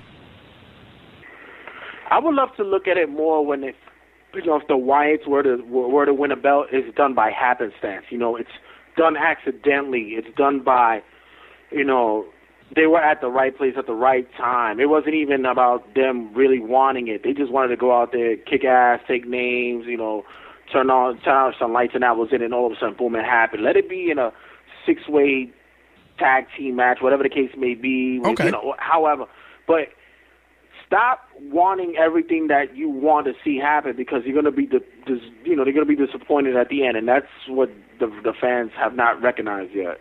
Well, it's funny you bring that up because in the Divas Championship match, I was happy to see Naomi in there. I said Naomi can't win it right away. You have a great level of storytelling you could use with Naomi's character to build to that. But what that match validated for me is that fucking Cameron is the worst. Dude, she is the worst. I was like, well, wow, you can't even do a good story through facial expression. You just looking like a chick on the 7 train. It kills me that some people don't understand that, It's okay to be a valet. It's Right. okay to be a manager. It's Right. all right. You know, you can do a lot more doing that than rather be a performer. That's right. You can get a lot. And with Cameron's situation, the clock is ticking. Yep. Dude, it's like if Total Divas doesn't get renewed for another season, you're fired. Oh, please, not even that. Let Rosa Mendez become a breakout star. She's done. She's done. Well, there's a rumor that they signed Rosita. Oh, wait a minute. Yes, because my wife noticed it on Raw that she was on the Exotic Express. Yep, and she's been, and you saw she was like up front, you know, like noticeable. Like, yo, look at this chick. I've seen her personally. I've seen her in TNA, and I tell you, the girl could work. The girl has taken bumps for her small size. The girl takes bumps like a dude. You know, she's come out of HOG. She's come out of Red's Gym. If you guys don't know, Amazing Red's Gym and all that. She was trained through them and all. And the girl could actually. I hope they give her that break. I really do. She has the look, and it is well deserved. Well, you know what it was? I was bummed when they cut Sofia Cortez, you know, / Ivelisse Velez loose, because I felt that she was going to be that persona that would come in and really everybody be like, oh, this chick is like she was, you know, like Puerto Rican Daniel Bryan, you know, like coming in there just whooping ass. It's the Boricua in us. We need to see that Boricua succeed. And excuse me, if not many people don't know, Seth Rollins does have Boricua in him. So let's keep it 100. Yeah, it's true. But the funny thing was, you know, like looking at Cameron in that match, I was like, yo, you can't even be stank right. Like, it was so over the top fucking phony. I was like, ugh, this looks like shit. And the other thing that got me too was that Paige, for as good as she's been, she reminds me of guys that are awesome baseball players that come to play for the Yankees and turn to shit. That was Paige. That is like the most perfect analogy that you could ever say for a diva at that moment. Yeah, that dude. Is awesome. Because think about all the NXT shit. Is that you sit there and she'll, if you want to continue using baseball, you go up to the plate against shitty hitters, which is shitty wrestlers, and she'll make them look terrific. And then as soon as she's up against legitimate or somewhat, you know, crafted wrestler, it looks weird. It just doesn't look right. And it just throws off a match. And that's what happened. I think where WWE might have dropped the ball, because I've been, you know, looking for, you know, any reference for it, I don't think they had a lot of dark matches to work to build to that pay-per-view, so that's probably the reason why it came out looking like shit. But not too much shit, but it could have been better. It could have been better, and it's like Paige was this badass anti-diva, like metalhead rocker chick that would stomp a bitch out in the corner. Now she always looks like she's gonna cry every 5 seconds. Yeah, I think that's where she lost her appeal too, because even one of my little cousins who's a big wrestling fan, she's in her teens and enjoys, you know, that dark side of wrestlers and stuff. And she even said it was like, she can wrestle, but I don't like this whole thing that's going on with her. And I had to agree. I was like, ugh, this is horrible. Well, you know what was funny? We went through that match, which wasn't terrible. Then we had that Adam Rose Damian Sandow match, and again, and I said this in my 3 R's column. It's like, yo, Damian Sandow is the company dude right now. And you know what the sad thing is? Damian Sandow is taking one for the team, and a guy like Zack Ryder, was funny because he put out a thing, I think it was on Twitter, where he's like, yo, none of my merchandise is available on WWEshop.com anymore. And I was just like, damn. You know, because you look at that and you're like, yo, like you know what that means. If he survives, he's gonna be the JTG of Long Island. He's gonna be Long Island JTG, just surviving on the low. But Damian Sandow, and it sucks because he actually loves the business. And Kurt Hawkins even had a shoe video and interview where he talked about it. He said that was probably the hardest thing that he had to go through the business, was to see what happened to Zach, because we all know the guy put himself over. Yep. You know, he did that himself. That's and right. they all sit there talking about grabbing the brass ring and all that stuff. And, you know, he grabbed he did it without the companies, you know, backing and stuff like that. And they still found a way to shit on him. Well, Sandow's in the same boat because look at Sandow. It's like, Sandow, you're going to go out there and you're going to impersonate people, and that's what you're going to do. And dude, he does it with such fucking conviction. Like, it's like, if there's not a payoff for that poor bastard down the road, it would be a travesty. Because, again, a company guy. I think that's going to probably be the low point of everything is when I sat there and I was like, Khali? Yep. Really? Yep. That's Khali. Exactly. Dude comes out like fucking Mum-Ra. Khali. Yep. It's terrible. Man. It was terrible. But this Money in the Bank contract ladder match, if the other ladder match wouldn't have been as crazy as it was, man, it would have been the marquee match of the night. Because holy shit, there were some nasty bumps. You know, the Swagger powerbomb off the ladder, the Ambrose superplex to Rollins, Kofi Kingston bouncing off the ladder onto the top rope for the splash, Rollins almost getting broken in half, dude. There were so many mark out moments in that match that the only thing that watered it down was Kane coming out and just fucking shit up. I'm like, dude, you just made Rollins look like a bitch just now. Well, they pretty much owed that to us because when they sat there and put up the first Money in the Bank, it was like, fuck, really?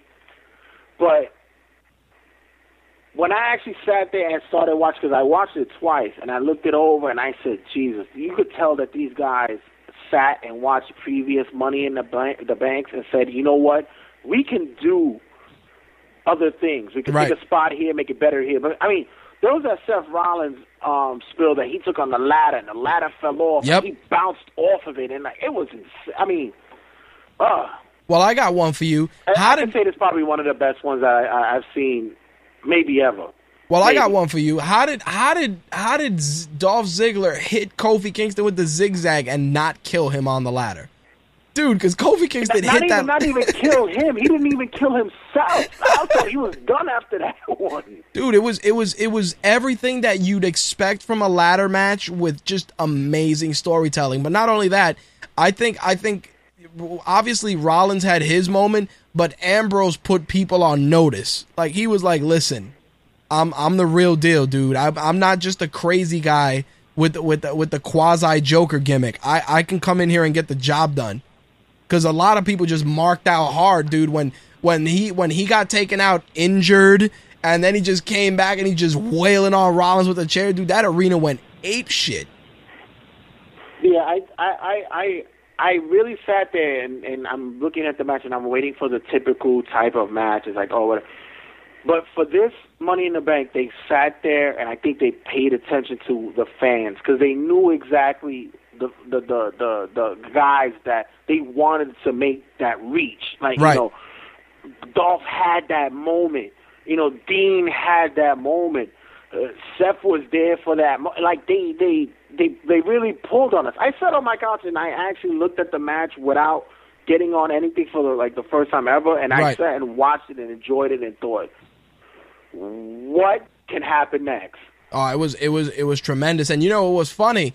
After that match, to simmer the crowd down, they gave us, you know, Stardust and Goldust against Ryback. But dude, even that match was good. Like, the crowd still had the energy for that match because it just looked really, really good. I mean, Ryback, you know, I crack jokes on him and whatever, and I clown him and shit.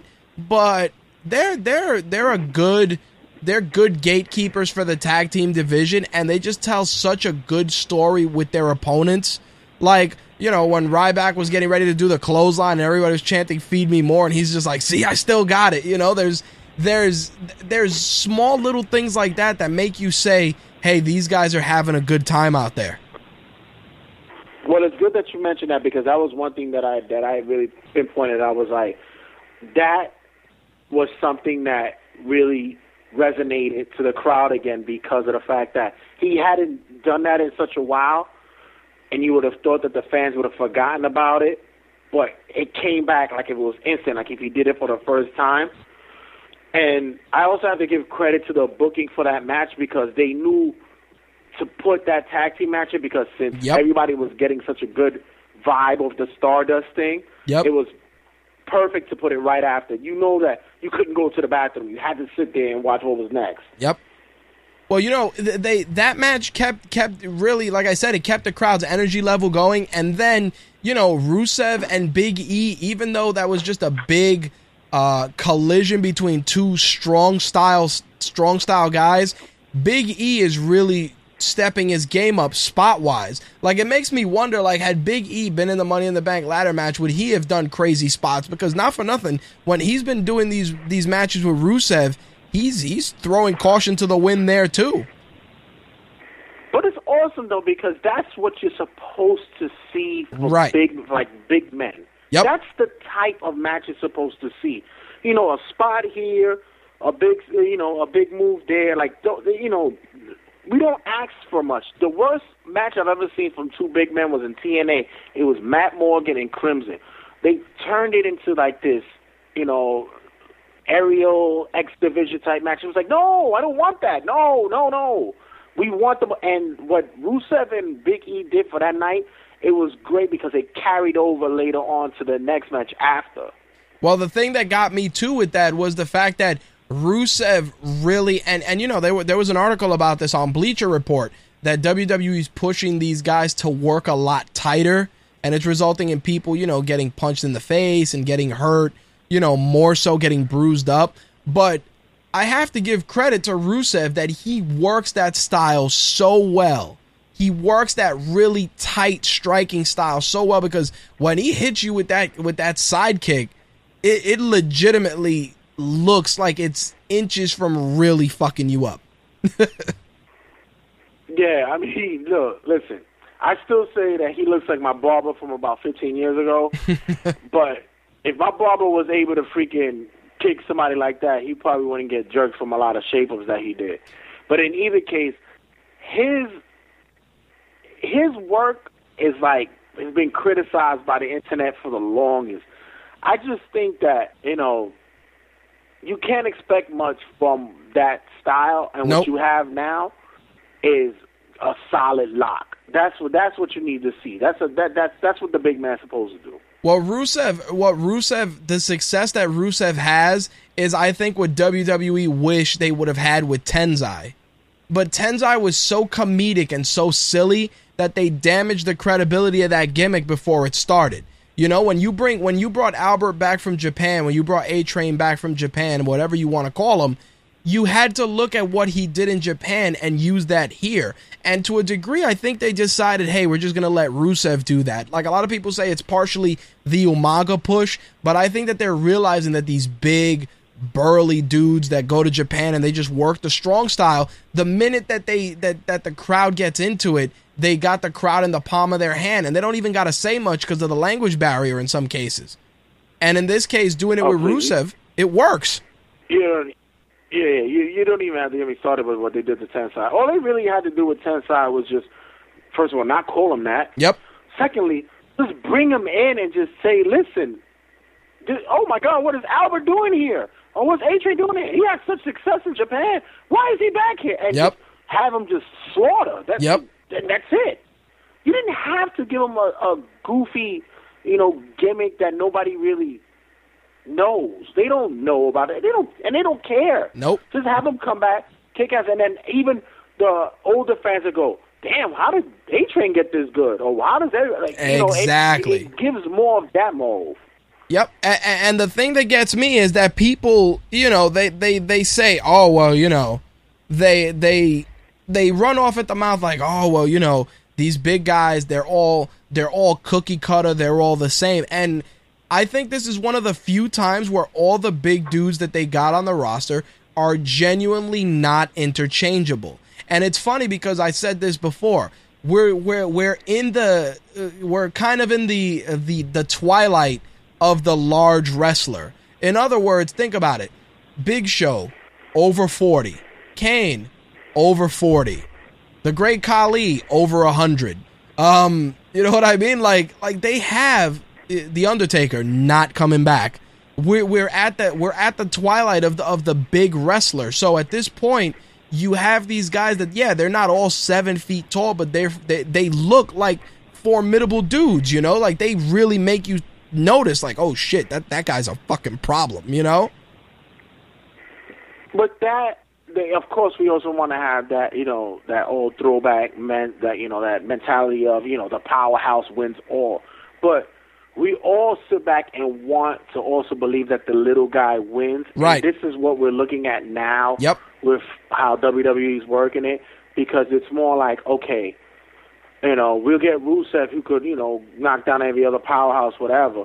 But let's see what he'll do against Daniel Bryan, who knows how to work. You know, right. It's that mindset, and that's what we as wrestling fans want to see. Yep. You know, we're not in that old school days where it's like, oh, you know, the two Clash and Clang, you know, go together. What happens now? No, we want to see wrestling.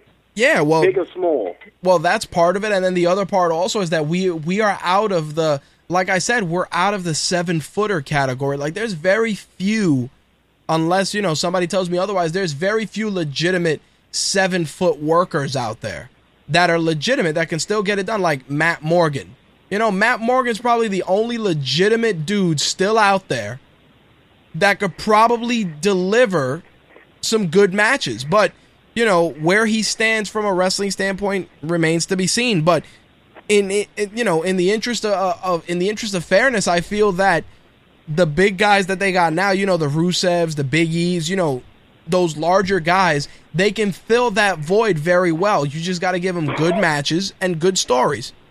You know, because Da Silva says, the only thing I'm afraid about that is that, you know, WWE is gonna start wanting to look for that, you know, that marquee carnival type person who just would want to throw anybody in there like that.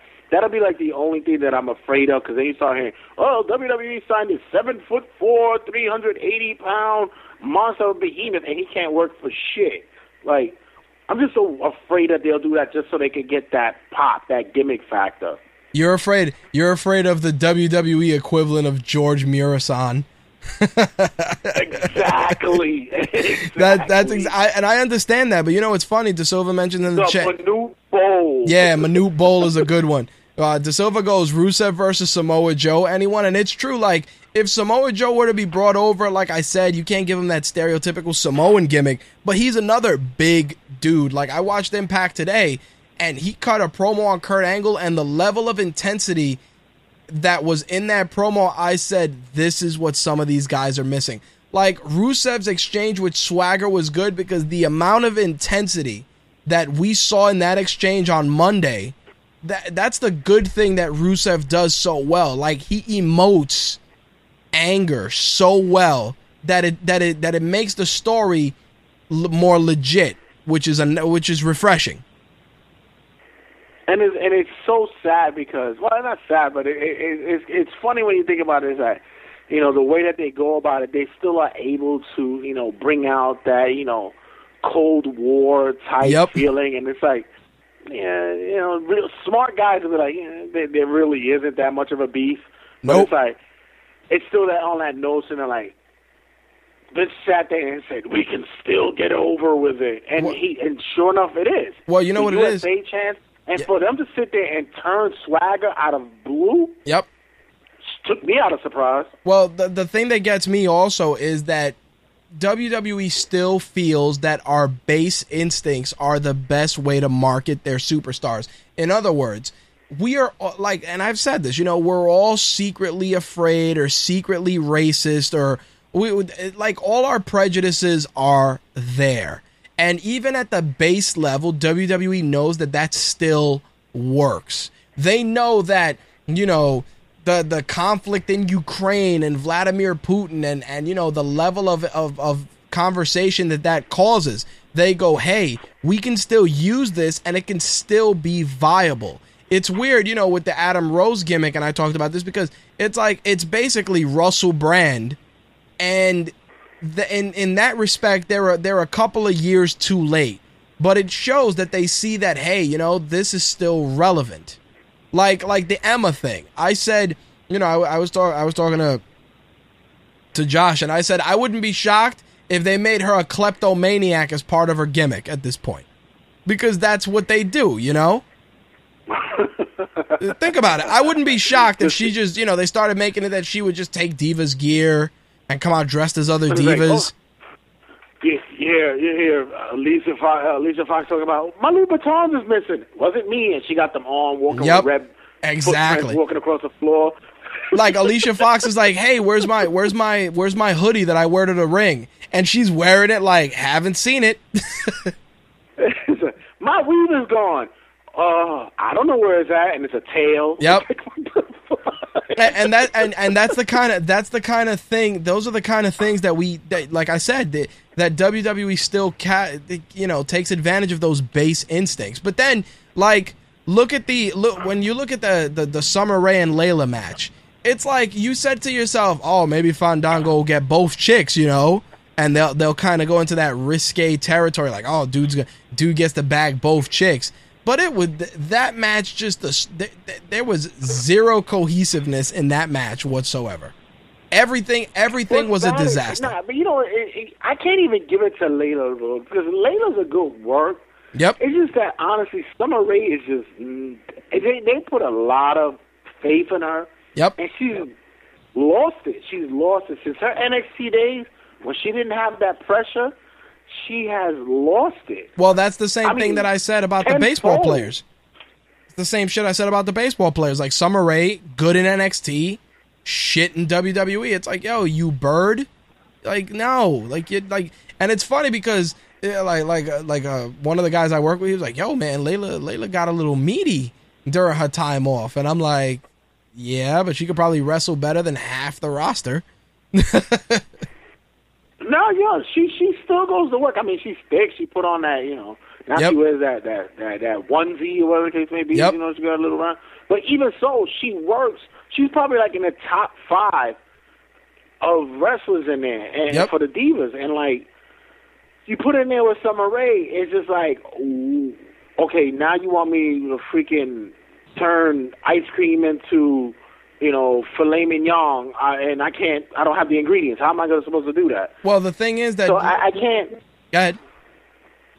No, I'm just saying I can't fathom. The only thing that saved it was the whole Fandango thing, because as much as people might like not get him or whatever, the gimmick is just a throwback hokey gimmick, which is still fun. It's still fun to see. So during that match, it was cool. I always say that he's dancing Rick Martel. That's it. And the thing about it is that in Layla's case, Layla had a nice little, a little Indian deathlock. Like Layla, this is what I feel about Layla. Layla's a good worker, but a shitty carrier. Like, she can't carry chicks to good matches. She can work well with them, but she can't carry them. Like carrier wrestlers are, Beth Phoenix, carrier. Mickie James, carrier. Trish Stratus could carry a chick through a decent match. Natalya can carry a chick through a decent match. AJ can too. But like Nikki Bella, she's improved, can't carry a match for her life. She can carry a purse, but she can't carry a match. Nope. Serious, dude. We knew the Bella bashing was going to come down the line one way or another. Well, it wasn't. It's not even a bash, dude. It's just like, and this even goes to the male performers too. There are guys that can carry matches, then there are guys that can work well, and then there are guys that they just need to get fucking woken up, dressed by someone, have their ass wiped by somebody, and that's it. Yeah, it's a slippery slope with them because, which leads to what happened on Raw the following night. The creative becomes desperate. Yep. So especially with the Diva division, it's like they don't have that faith, so they need to have something to spark it for something to happen. Well, let's look at the World Heavyweight Championship ladder match. Think about it. You had John Cena, who can carry a guy to a good match. Wyatt can carry a guy to a good match.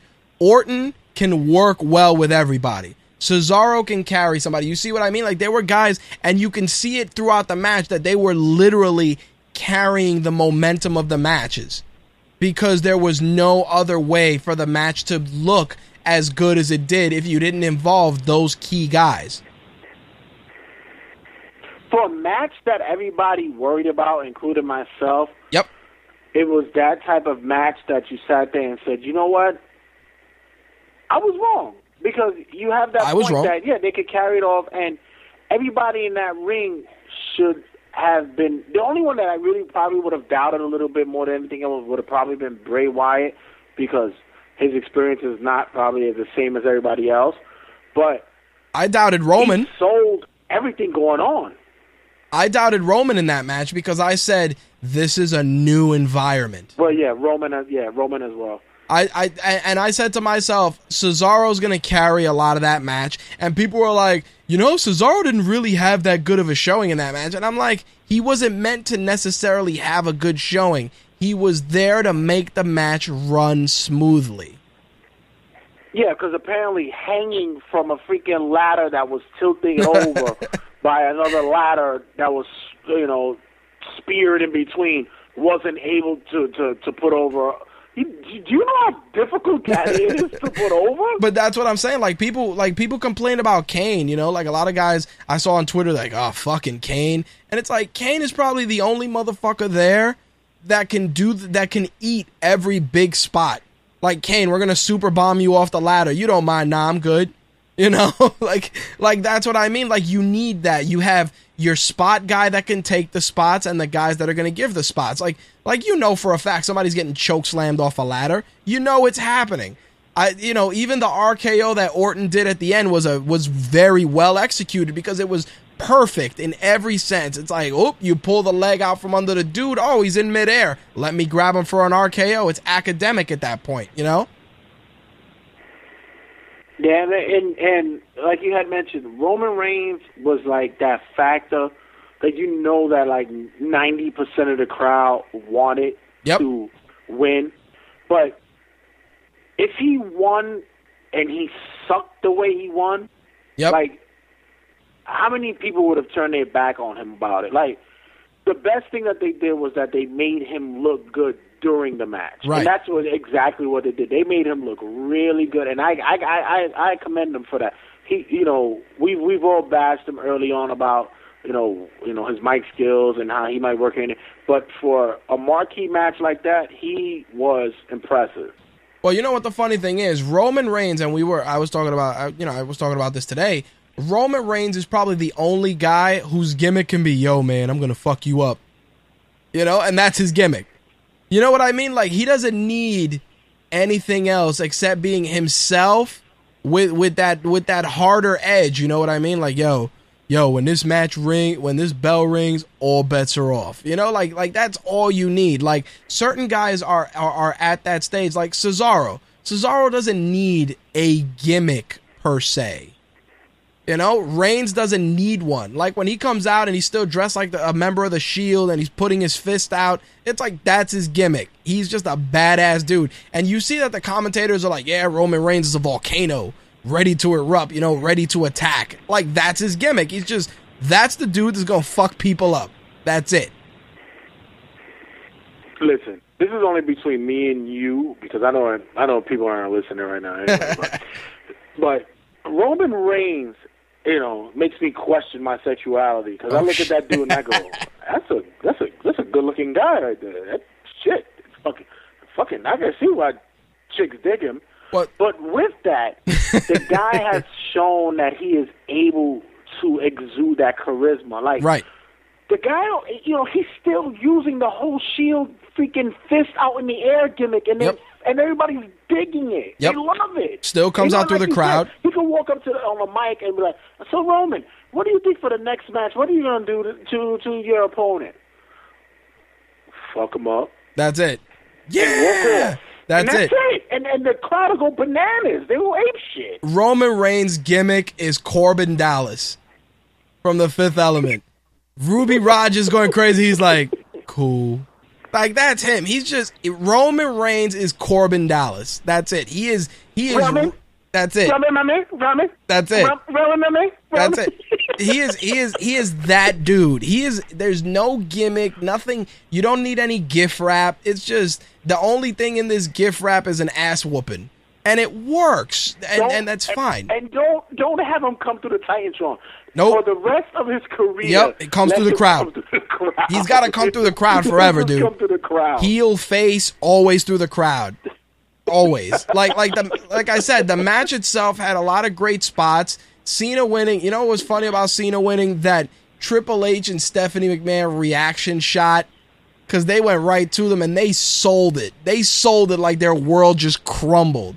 And it was good. Like, people are like, Cena winning. But the authority, the minute that you saw the authority's reaction, you knew what was happening Monday. Which was good. The good foreshadowing. That's one thing that I said that I can't do anymore. I really can't. And I wish I could like start like a petition or a Kickstarter for money to get them the hell out. Because this authority shit is just, it's run its course, and I'm done. It's not creative. It's so bland and lackluster. It has nothing to go. I'm done with it. For Cena to win and for them not to be happy about it, I think it's bullshit. Because okay, let's see. You want money, and who is your best draw? John Cena. So the next night on Monday Night Raw should have been, hey, we introduce him to, since he won, he's going to be on the cover of the next game. Yeah, John, I want to embrace you with all this stuff, and then let it be like more conflicted. Right, like make it more gray. Make it more gray. Like, it makes you wonder, like, yo, is he in their pocket now? But I think that what they wanted to go... make it seem like John is like, okay, I like this, give it... If you let the crowd feel like that he might turn heel again, which we know is not going to happen, but make them feel it. Yep, make it seem incredibly suspect. Like, oh, Triple H puts him in a match with Heath Slater that night. Oh, John, you're a little banged up. We're going to put you in this match tonight. Run in the ring and like raise his hand, so that Randy Orton looks like, what the fuck are you doing? Like, give it like, right? Oh, you really raising his hand? Like something. Yep. What? I don't know. I wasn't too happy to see that. The only thing that really bothered me was this whole new thing of Triple H just trying to clown dudes. Like, Triple H sounded like a guy that's trying to tell a joke that he heard on Def Comedy Jam and isn't telling the joke right. Yeah, John, what you gonna do? Drop your R's? You gonna talk all hood? You gonna try like Triple H is like, what? You think he wanted to be like, what? You think you black now? You think you're Black Cena again? It's like, he's hurt, and he used to partner with Titus. I don't know what you're talking about. And this is why I'm saying, like, this whole authority thing is done run its course, because it's like now you're hypocritical to what it really is. It's like, listen, I need you to go out there. I need you to black it up. Don't drop the N-word, but I just need you to black it up. Yep. And then when you go out there and you black it up, you go, oh, are we from the hood now? Listen, you're not from the streets, bro. And it's like, stop. Yep. You're contradicting yourself. Yep, and that was what got me. Like when he impersonated Bad News Barrett, or when he made fun of Dean Ambrose, I said to myself, I'm like, yo, what are you doing? Like, stop trying to do that, because it just it makes you look like a fucking dickhead. Because it just makes you look like, and this is in no way, shape, or form meant to be racial in any sense, but it just made you seem like out of touch white guy. It made you look like the reporter that does the urban piece on like Channel 5. Like, here we are at Marcy Projects. Who's trying to say, listen, we're gonna pass this class because we're all gonna turn up. Yep. Like it's right? Like exactly. Right? Like that. Like he was that guy. Like he was the, hey, we're here right now in Marcy Projects, and tell me a little bit about this Callaloo beef patty that you're giving me. And everybody's like, well, and the chick's like, well, Callaloo, when we put it with some cheddar cheese and some cocoa bread. Oh, cocoa bread. And is that made with organic coconuts? Like, just real out of touch, real stupid. I was like, sounds yummy. yeah, it's like, yo, Triple H, why are you trying to clown John Cena? Like, the whole point of John Cena being the doctor of Thugonomics is that it was a fucking gag in itself. Like, here you had this guy that looks like a living, breathing G.I. Joe freestyling better than most rap artists. You know, like, that was the big gag. I should know. I should know. I have the John Cena and trademark album. I just want to eradicate this whole authority nonsense. It's just too easy. It's too easy for people to write for. Like, you know, once you get rid of that, now you have to be creative. Same thing with TNA. Get rid of it. Who cares? No, the fans don't care. They're annoyed by it. Stop it. Triple H, we know you like to make money. Just make the money. It's okay. Just do that. We all right. If you're gonna show your face once in a while, be Jack Tunney. Like, do that. Yeah. Well, you know what's funny, when Seth Rollins came out and they hit his music, it was funny because Seth Rollins his ring gear is really cool, but every time I look at it, I'm like, dude, stop coming out there covered in water and baby oil, because you really do look like a walking dildo. I'm telling you, like, you look like a slick dildo. Plissken. Dude, it's either Snake Plissken or a dildo with a face. Oh, no. That is Solid Snake. Oh, no. Yeah. Metal Gear right there. Dude, it's crazy. I'm like, yo, man. Like, can somebody tell Seth Rollins, like, dude, don't lube up on the way out, dude. It just doesn't look right. I'm like, oh, come on, man. And it's funny because, you know, obviously the foreshadowing, he's like, oh, I got Plan B. And it's like, yeah, no, Plan B is not Plan Briefcase. Plan B is Plan Brock. We know this. The only... Plan B, yeah, exactly. Plan B is not the skinny, athletic dude who has a dye job. You know, Brock Lesnar is the Plan B. Yep. You know, some big monstrous dude is a Plan B. Yep. Not some dude that's able to just, you know, do some highlights and go, well, you know, no, we don't care. Yep. Well, I'll tell you what. I like that they redeemed the finish for the RVD Seth Rollins match. Because the match itself was really good, but I gotta, dude, that fucking Ambrose promo when he goes from one scumbag to another, and I was like, yes. I was like, this is what I'm talking about, just Dean Ambrose acknowledging that he is a complete piece of shit. It was beautiful. It was masterful. I was like, this is how it has to go down. It was so good. You know, I really think that somewhere CM Punk is looking at his TV going, motherfucker. Yep. Motherfucker. No, I'm sure. Well, dude, he's chilling right now, but I want people to listen to the promo. I don't want to get into no shit with YouTube, but let me see. I could. Oh, please do it quick. Please just do it fast. Let me see. Oh, fuck it. You saw the back give out on. Hey, look. If you're gonna introduce me, lady, do it right. It's Mr. Money in the Bank, Seth Rollins, to you toots. First of all, he called her toots. What year is this? What? You guys, I'm think it's just waiting to go, right? hello, my baby. Hello, my darling. Hello, my right time girl. You can back it up. So in my opinion, y'all just bitter that I was right and you were wrong. Because you realize this here is my golden ticket. This here is a contract. I get a shot at the WWE World Heavyweight Championship anytime, anywhere. And if last night is any evidence, Seth. I always get what I want. There we go. Look at that pop. Listen, puppet boy. From one scumbag to another, you don't really think this is over, do you? You don't really think you won last night, do you? You didn't win. In fact, your plan A failed miserably, and your daddy, Triple H, had to bail you out with his plan B, sending Uncle Kane down to knock me off that ladder. No, I'm not even upset about what happened to Money in the Bank, because it might be more fun this way. Every time you even think about cashing in that contract, I'm gonna be there. See, like the crowd was into that. They were really digging it. They really felt that it was just seamless. And Ambrose he put it over the top, just like, yo, from one piece of shit to another piece of shit, I'm letting you know that I'm coming for you, which was good.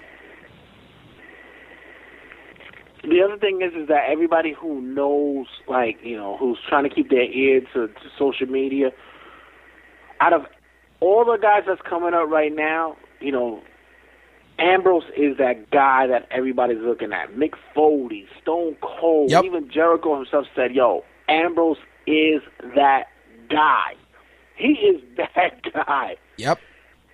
If WWE drops the ball with him, it's a shame to wrestling. And I'm going to put it out there today. If WWE drops the ball with Ambrose, and I'm not even talking about just giving him championships, because he's not that guy that's the merchandise guy. He could be, but he's not that guy. I'm just talking about character-wise, getting him just even heat or getting him over. If WWE drops the ball with him, it's a shame on them. Yep, I agree. Well, the thing that gets me is that you take this match and you create this genuine storyline that has easy chemistry. Easy, it writes itself. And what I like is the fact that Ambrose, like I said, you're doing the Brian Pillman booking. Like Dean Ambrose wouldn't look out of place showing up at Seth Rollins' house or whooping Seth Rollins' ass in an airport. Like, it just wouldn't look out of place. It wouldn't look wrong. Like, Seth Rollins is walking through the airport. He's got his baggage. He's got his Money in the Bank briefcase. And he's like, yeah, never leave home without it. And Ambrose is like, I never leave home without you either. And he just fucking jumps out of a fucking baggage cart and starts fucking him up. You know? Catch him taking a shit. It's like, hey, who has toilet paper? You need help with a wipe. That's it. Just drop hammers on him. That's it. Oh man, and that's what it is. It's funny because Slick says they need to take it back to those places when jumps would happen in random places, and it's true because we're in a. I mean, it's over the top and it's silly, but it's like, how crazy is it? You know, Seth Rollins, he's getting ready to board a flight in JFK, and you just hear, hold that flight, and it's just fucking Ambrose running to the gate and just beating his ass and him being dragged out by security. And then Michael Cole, dude, Michael Cole will be like this. For the whole Money in the Bank, it needs to happen for the whole year. Dude, what it needs to be Michael Cole saying, Seth Rollins is wrestling tonight. Luckily, he may have an opportunity to cash in since, you know, Dean Ambrose was detained by TSA earlier today. You know what I mean? Like, it looks legit. Yeah, like, they need to have it to where, well, we've seen Ambrose being dragged out in the ambulance because Kane tombstoned him 3 times, and you see freaking Ambrose come down with crutches and a neck brace when Rollins is about to cash in. Like, it needs to happen for like the full year. Yep. Full year. It has to be a parachutes in at WrestleMania. It'd be well. The funny thing with that is, like, Ambrose, it's good because he plays the crazy guy so well that it would make sense that, you know, Seth Rollins gets attacked at like Cracker Barrel. You know, like, it makes sense. Like, just Seth Rollins chilling. He's getting breakfast. He's like, oh, you know, I travel like, they could, you know, add a little bit of realism and say, you know, that his traveling partner is like Ryback. You know, and it's like him and Ryback having lunch. Or even having, like, you know, so that they could they want to bring some type of promotion to the WWE network, or they can maybe like have Rollins about to cash in that main event and be like, since I know Ambrose is not here tonight, you know, who knows what could happen, and then have like Ambrose dressed in popcorn serving outfit. Yep. Just jump out the crowd, dude, just hold it. It's just insanity. Dude, Ambrose just like the master of disguise, just everywhere, dude. Popcorn vendor, and he would do that. Like I said, it would be a great throwback to like Stone Cold Steve Austin, where it's like, you know, when Stone Cold said to The Rock, you know, when you get 316 on that pager, that ass whooping is coming, and, you know, The Rock is like, oh, you know, Stone Cold's full of shit with the 316, and Stone Cold came out of the baggage cart and fucked him up in LaGuardia Airport. Like, that's the kind of shit we need, that, because it would add to to Ambrose's persona. Just Ambrose's persona needs to be that. Slick just said the most awesome thing because I'm so much of a fan of this dude. He's like, Ambrose is the Vegeta of WWE. He really is, dude. Just an angry, belligerent lunatic. And it just works, but the problem is that you can't. He's never a heel. He's never a face. It's like, do you think I'm a good guy? Do you think I'm a bad guy? I'm just Ambrose. Like, that should be it. Like, his shirt is like, not a heel, not a face, just Ambrose. Like, that's it. Yeah, I just hope that they really don't drop the ball with him because I've been such a supporter of this dude, and I got so afraid with the whole Shield thing breaking up, and now what they're doing to him. The only thing I can't say is that you know what? Fuck a theme music. He don't even need it. Just let him go. Just let him go. Well, you know what the funny thing is? For like I said, WWE's bipolar booking. It's like we go from awesome Ambrose to Jack Swagger getting a swagger chant. Like, I was like, is this happening? I'm gonna try something a little different. Let me see if this works. Yeah, guy. I'm sure people are looking and they're like, "What is Rich doing?" It's like, I have a whole bunch of cool toys for the show, like so. Ruse's last opponent was a failure, but that's okay because America is accustomed to failure. She should have said, "I believe." In fact, it's woven in your culture.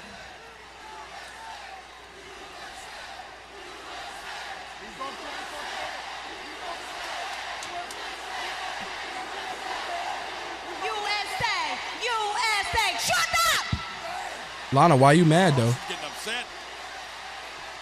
If she goes any blonder, she's gonna look like a cone head. It's not about winning and losing. It's about participating. Oh, you are such You a scumbag. to your children, saying that America is the greatest nation in the world.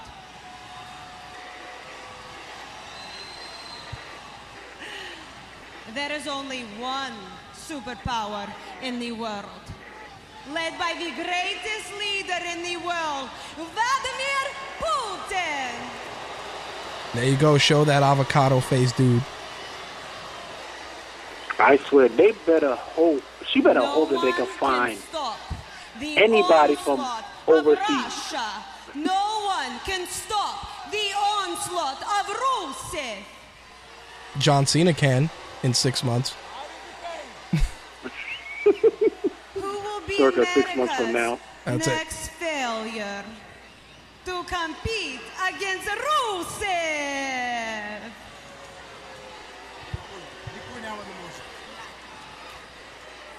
Here he goes. Кой ще е следващия, който ще ме предизвика? 6-inch foot long Но няма никакво значение. with coleslaw. Rusev Crush. Crush that bag for you. Thanks for coming. I am sick That's and his dry tired cleaning of list. you coming out here week after week after week and slamming our country. I am sick of it. Tell him, all the people that are proud of that racism. What I want you to do is shut the hell up.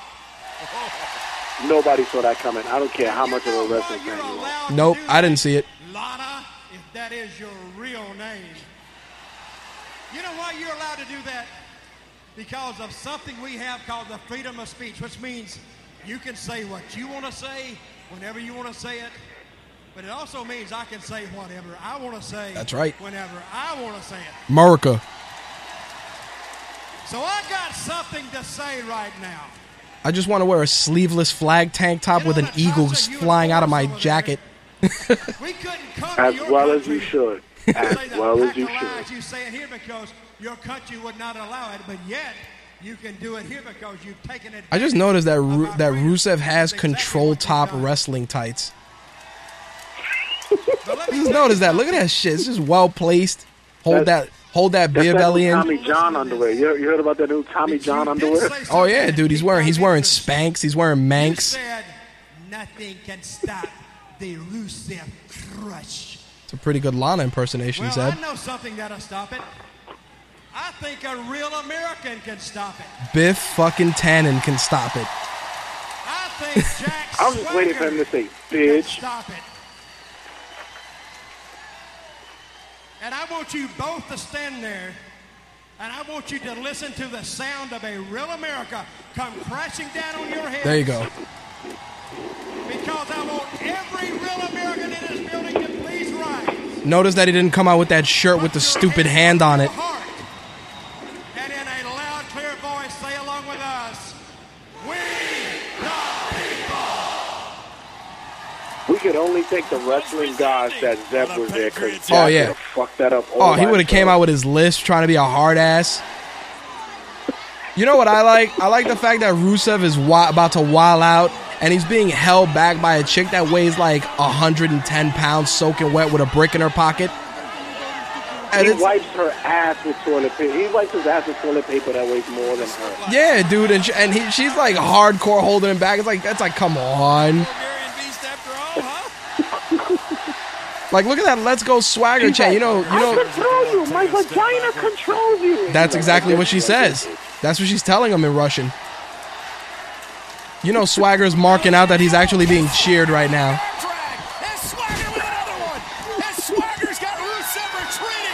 And yo, she is legit screaming like, look. He's super upset. Super tight right now. Jack Swagger wanted to have that moment like the mask where he just held the award. It was like, you like me? You really like me? Oh, you know it, dude. They need to wrestle down south so Jack Swagger can get cheered like that on the regular.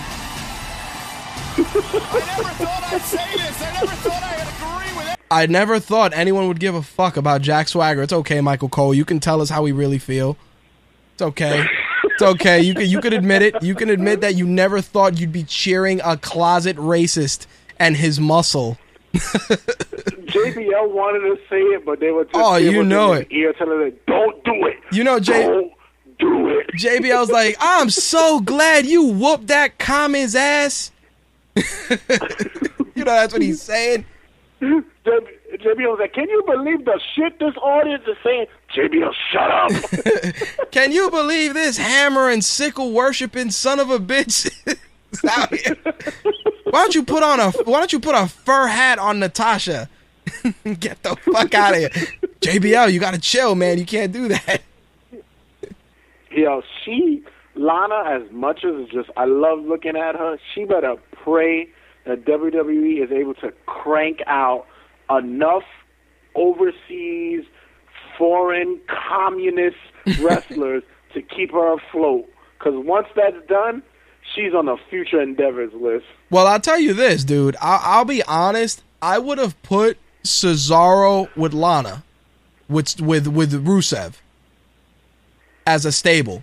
Yeah, that would have probably been logical. Yep, I would have done that because don't get me wrong, Heyman is good with Cesaro, but the problem is Heyman is too big of a personality for Cesaro. Like Lana with Heyman. Heyman's too big of Heyman's too big of a personality, and people don't get that Cesaro actually can talk. It's like when you saw Vicky with Dolph. It was like, okay, but Dolph doesn't need a voice box. Right. That's exactly it. And that's what gets me. It's like we're in a situation where people are like, oh, well, you know, the next Heyman guy.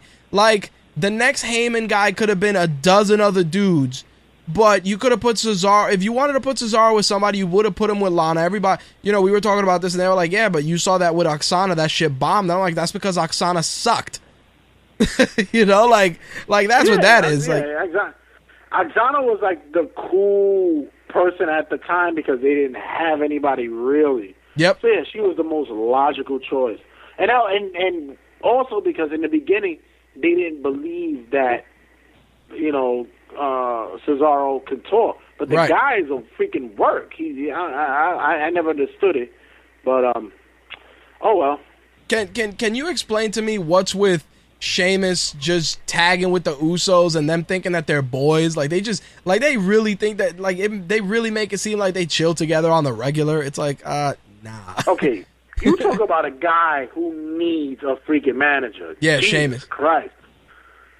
Well, Sheamus needs to get himself a valet or a freaking manager. I'm done with his whole. Well, you know, fella, hey, whatever. I'm done with that shit. Dude, you know it's bad when you bring in an Irish female wrestler in NXT and says, "Oh, she knows Sheamus." Dude, on NXT they brought that chick.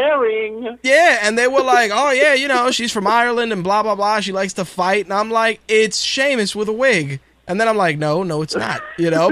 But you can see that, like again, and I joke about it. The racial overcoats, like, yo, you bring in a chick, she's Irish. Why does she got to come out in green and dance the jig on the way out?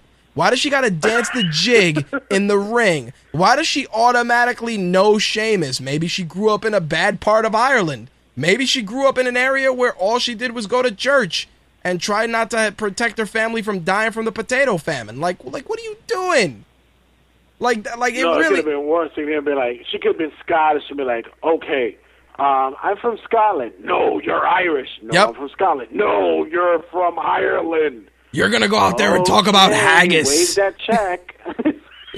That's what they'll do. Yeah, but that's the crazy thing. Like when I was watching, I believe her name was Becky something. I forgot what name they gave her. But I'm watching her wrestle on NXT, and it's just the commentators like, "Hey, you know, she's from Ireland. Look, she's dancing the jig." And I'm like, and they were like, "Yeah, you know, she likes Fit Finlay." I'm like, "Of course she does."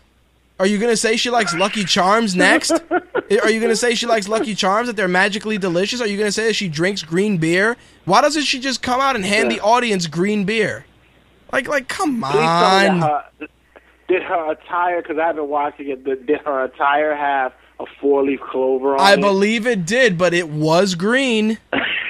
It was green. And, of course, she was a redhead, because that's how it is. I don't even know if she's a natural redhead or not, but she embodied every Irish stereotype. Thank you, Becky Lynch. Thank you, Slick. You are the man. Check the pubes.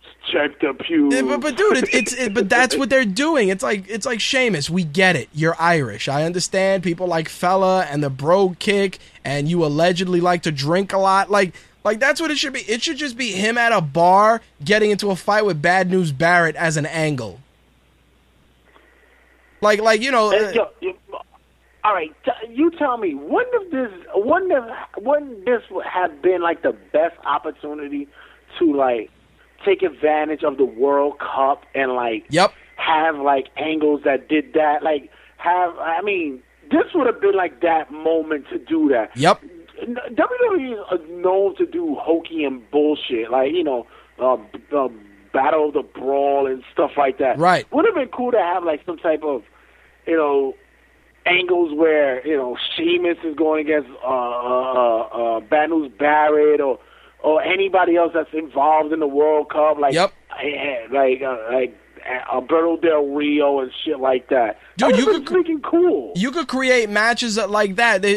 Like they could have showed a camera and been like earlier today, and it's like the guys are all watching the World Cup, and Sheamus is just like, they're those English, they sure play like shit, and you see Bad News Barrett, what did you say? And just all of a sudden, just a brawl breaks out. Yeah. Dude, it would have been perfect. But again, that would be logical. That would be logical. So let's talk about Nikki Bella being punished by putting her in a match with the Funkadactyls. I don't know who really came out being punished there, her or the audience, because that match once again was shit. Steaming, festery pile of shit. And I'm going to say the audience was, but not that much, because we were really more punished by Stephanie McMahon's acting. Oh, dude, but I'll tell you this. I would have rather Bo Dallas's moment of silence would have extended through that match. I would have rather see that motherfucker Tebow all the way to the commercial break, you know? because it was. You're gonna like him. I'm putting faith that you're gonna like this guy. You're gonna end up liking Bo Dallas. Well, here's the thing. I don't hate Bo Dallas because it's like I'm 1 and Bo. Like what they got to do is make sure that everything relating to Bo Dallas has the bow, like Bo Ring. Let me tell you. You know, my brother-in-law, he hits me up every time Bo Dallas is on and has to give me like a Bo quip or anything.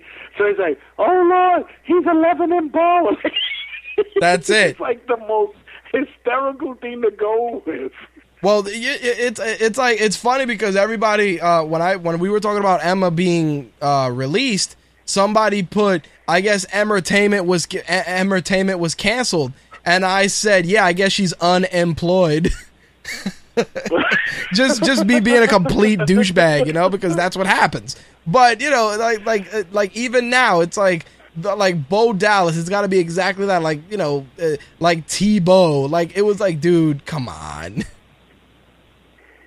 That was pretty cool. I didn't think that the freaking pose was gonna last that long. Oh, dude, it was great. Not to be a payoff after. It was hilarious. You know what's funny? If you got like a good home theater system, you hear people going, "Look at Tebow," and they're just yelling Tebow. Oh, it's so great. I heard it and I just started laughing. It was fantastic. And then the lights went out and people were putting their cell phones. Oh, it was great. Oh, it's so epic. It's so freaking hilarious. But you know what was funny? You take that, and then you give us that Diva match, which, like I said, you could have just extended the Bo Dallas. And then we find out that Bad News Barrett got some bad news of his own. You know, just, that shoulder held together with Elmer's glue. Not good. And the crazy thing go ahead. I'm sorry, but this is the thing that really turns me off. And when everybody sits there and they're like, well, you know, WWE is talking about that they can't give Dolph a run because he's injury prone. And then this is the shit we get. This guy gets freaking Wade Barrett, who just came back from freaking surgery and injury. He gets hurt again. Well, you know what I like? I like the fact that the announce team goes, do you think he got injured from delivering so much bad news? And I'm like, did I just hear that? Like, I was just like, yo, Jerry Lawler, Michael Cole, JBL, jump in a car and turn the ignition on in an enclosed area. Because holy shit, was that terrible. Early. Oh, dude, it was shit. I'm like, really? Like, maybe it was just because he delivered so much bad news. I'm like, maybe it's because his shoulders held together with fucking silly putty and your fucking surgical team was shit. I'm like, did that just happen? Like, the commentators sometimes, dude, they kill me, dude. I'm going to be honest in myself to honestly say that none of these guys thought that up. Somebody in the back, somebody fed them that went shitty into line. Ear and said it. Yep. And they all looked at each other and said, "Who's gonna say this one?" Yep. Because I could honestly say possibly maybe the exception of Michael Cole, but these guys are more wittier than that. Well, you know what was funny? Somebody to say it, damn it! I was like, oh fuck. Well, maybe he got it. Well, you know what's funny? You know those motherfuckers are drawing straws when the camera's not on them? Like, who's going to say that? And it's like, JBL, it's you. Well, maybe bad news, you know, and then Michael Cole's like, fuck it, I'll take the grenade. Maybe it was just from him delivering bad news so much. And JBL goes, oh, come on. We ride into the next town, you're buying the beers. That's it. Fuck, okay, I'll do it. Yep, because the best part was when they said that, JBL's like, get out of here. That dude, it was great. I like what Slick brought up. Me and my wife were talking about this. The best is at the pay-per-view when only Jerry Lawler's drinking the Mountain Dew. And it's true. It's like, yo, at least if you're gonna plug the shit, drink it. Like the camera comes back and you're drinking some Mountain Dew and you're like, oh, I was just real thirsty. Anyway, let's talk about this match. And it looks more fluid. I'm tired of seeing just fucking green fucking slime in a bottle. And it's not open. Like Jerry Lawler, you know, Jerry Lawler's drinking drinking that Mountain Dew. Just Slick said it keeps Jerry's heart going. You know that motherfucker's drinking it. That's why he was so hype. You know what? He has to show that he's drinking it because putting it in an IV would just be wrong. Dude, that's not Mountain Dew. That's Mojo Rawley sweat. You don't get hype. You stay hype. Fucking terrible. The other thing I got to talk about, dude, this Cesaro Kofi. Why did Kofi Kingston get beat like a slave during this match? Like, what did Kofi do so wrong other than get the roll-up during the commercial break? I was lost. I was lost. I thought maybe because of the injury that Cesaro had, they needed something to do with him. Right. But once again, it's why Kofi? Why? Well, you know what was funny? I said to myself, maybe the ref, because they have a rule that if the ref fucks up the pinfall, that it's got to stand. So maybe I said maybe they fucked up the pinfall, and then all of a sudden, you know, they had to fucking run with it, so they redeemed it by just having Cesaro wild out. You know, which was good. Dude, but you know what it is? Like, Cesaro needs to just wild out on the regular now. Every time he loses in some bullshit way, he just needs to beat the guy like he stole something. I just, it becomes one, but we really can't do that because it starts becoming that whole going back to like the Rusev shit. Like, we're gonna start beating up black guys again. Well, you don't gotta beat up you don't gotta beat that season, dude. You don't gotta beat up a black guy every week. I'm not saying that, but I'm just saying like, all right. No, it will be because you just mentioned Kofi getting his ass whipped. Believe me, next Raw, it'll be Xavier Woods. Don't worry about it. Yeah, it'll be Cesaro versus Xavier Woods. And here's the best part. You have a full network that you want me to pay $10 a month for.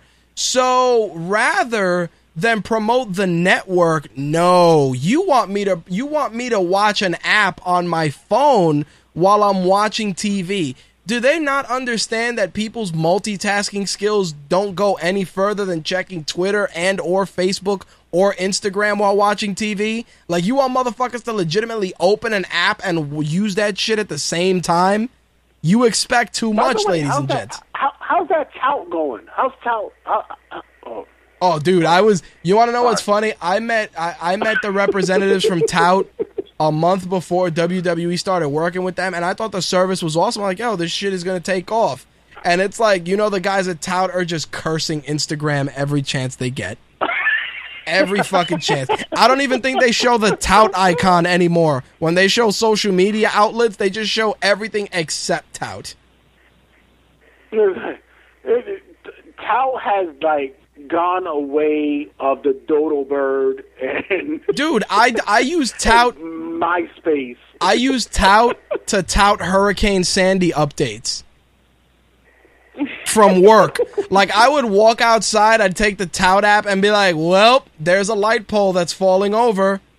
Somebody should do something about that. Or, hey, look, that's where the guy got shot when the Asian guy went crazy and shot his coworkers in that factory by my job.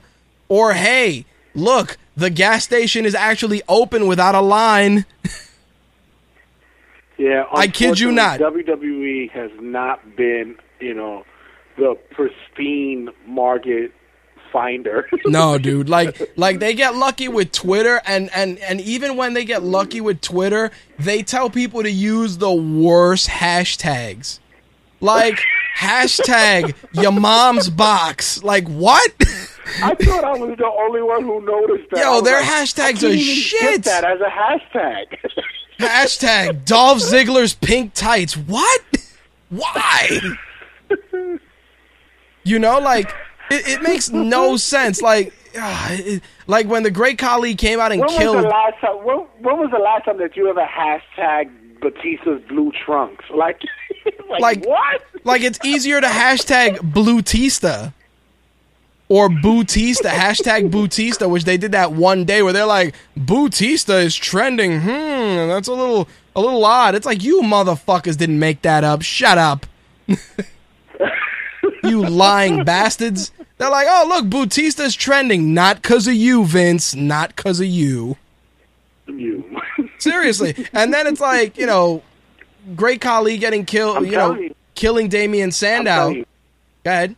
In the next couple of weeks, MySpace is coming back, and WWE is going to push all their theme music just to MySpace. You can get it. No, not on iTunes anymore.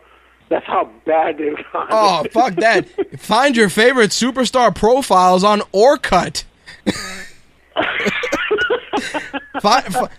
Keep up with your favorite Titus superstar. O'Neil, Darren Young on Black Planet. Yes. Keep up. Get Biggie's updates by heading over to Black Planet. Oh, you want to follow Rosa Mendez? Mihente.com. Terrible, dude. Terrible. But that's what they do. It's like they come to the party way too late, and then it's like hashtag trending Money in the Bank ladder match. It's like, why don't you just say MITB WWE? You fucking assholes. My AOL chat room name. That's it. Age, sex, location. Oh, dude, just ASL.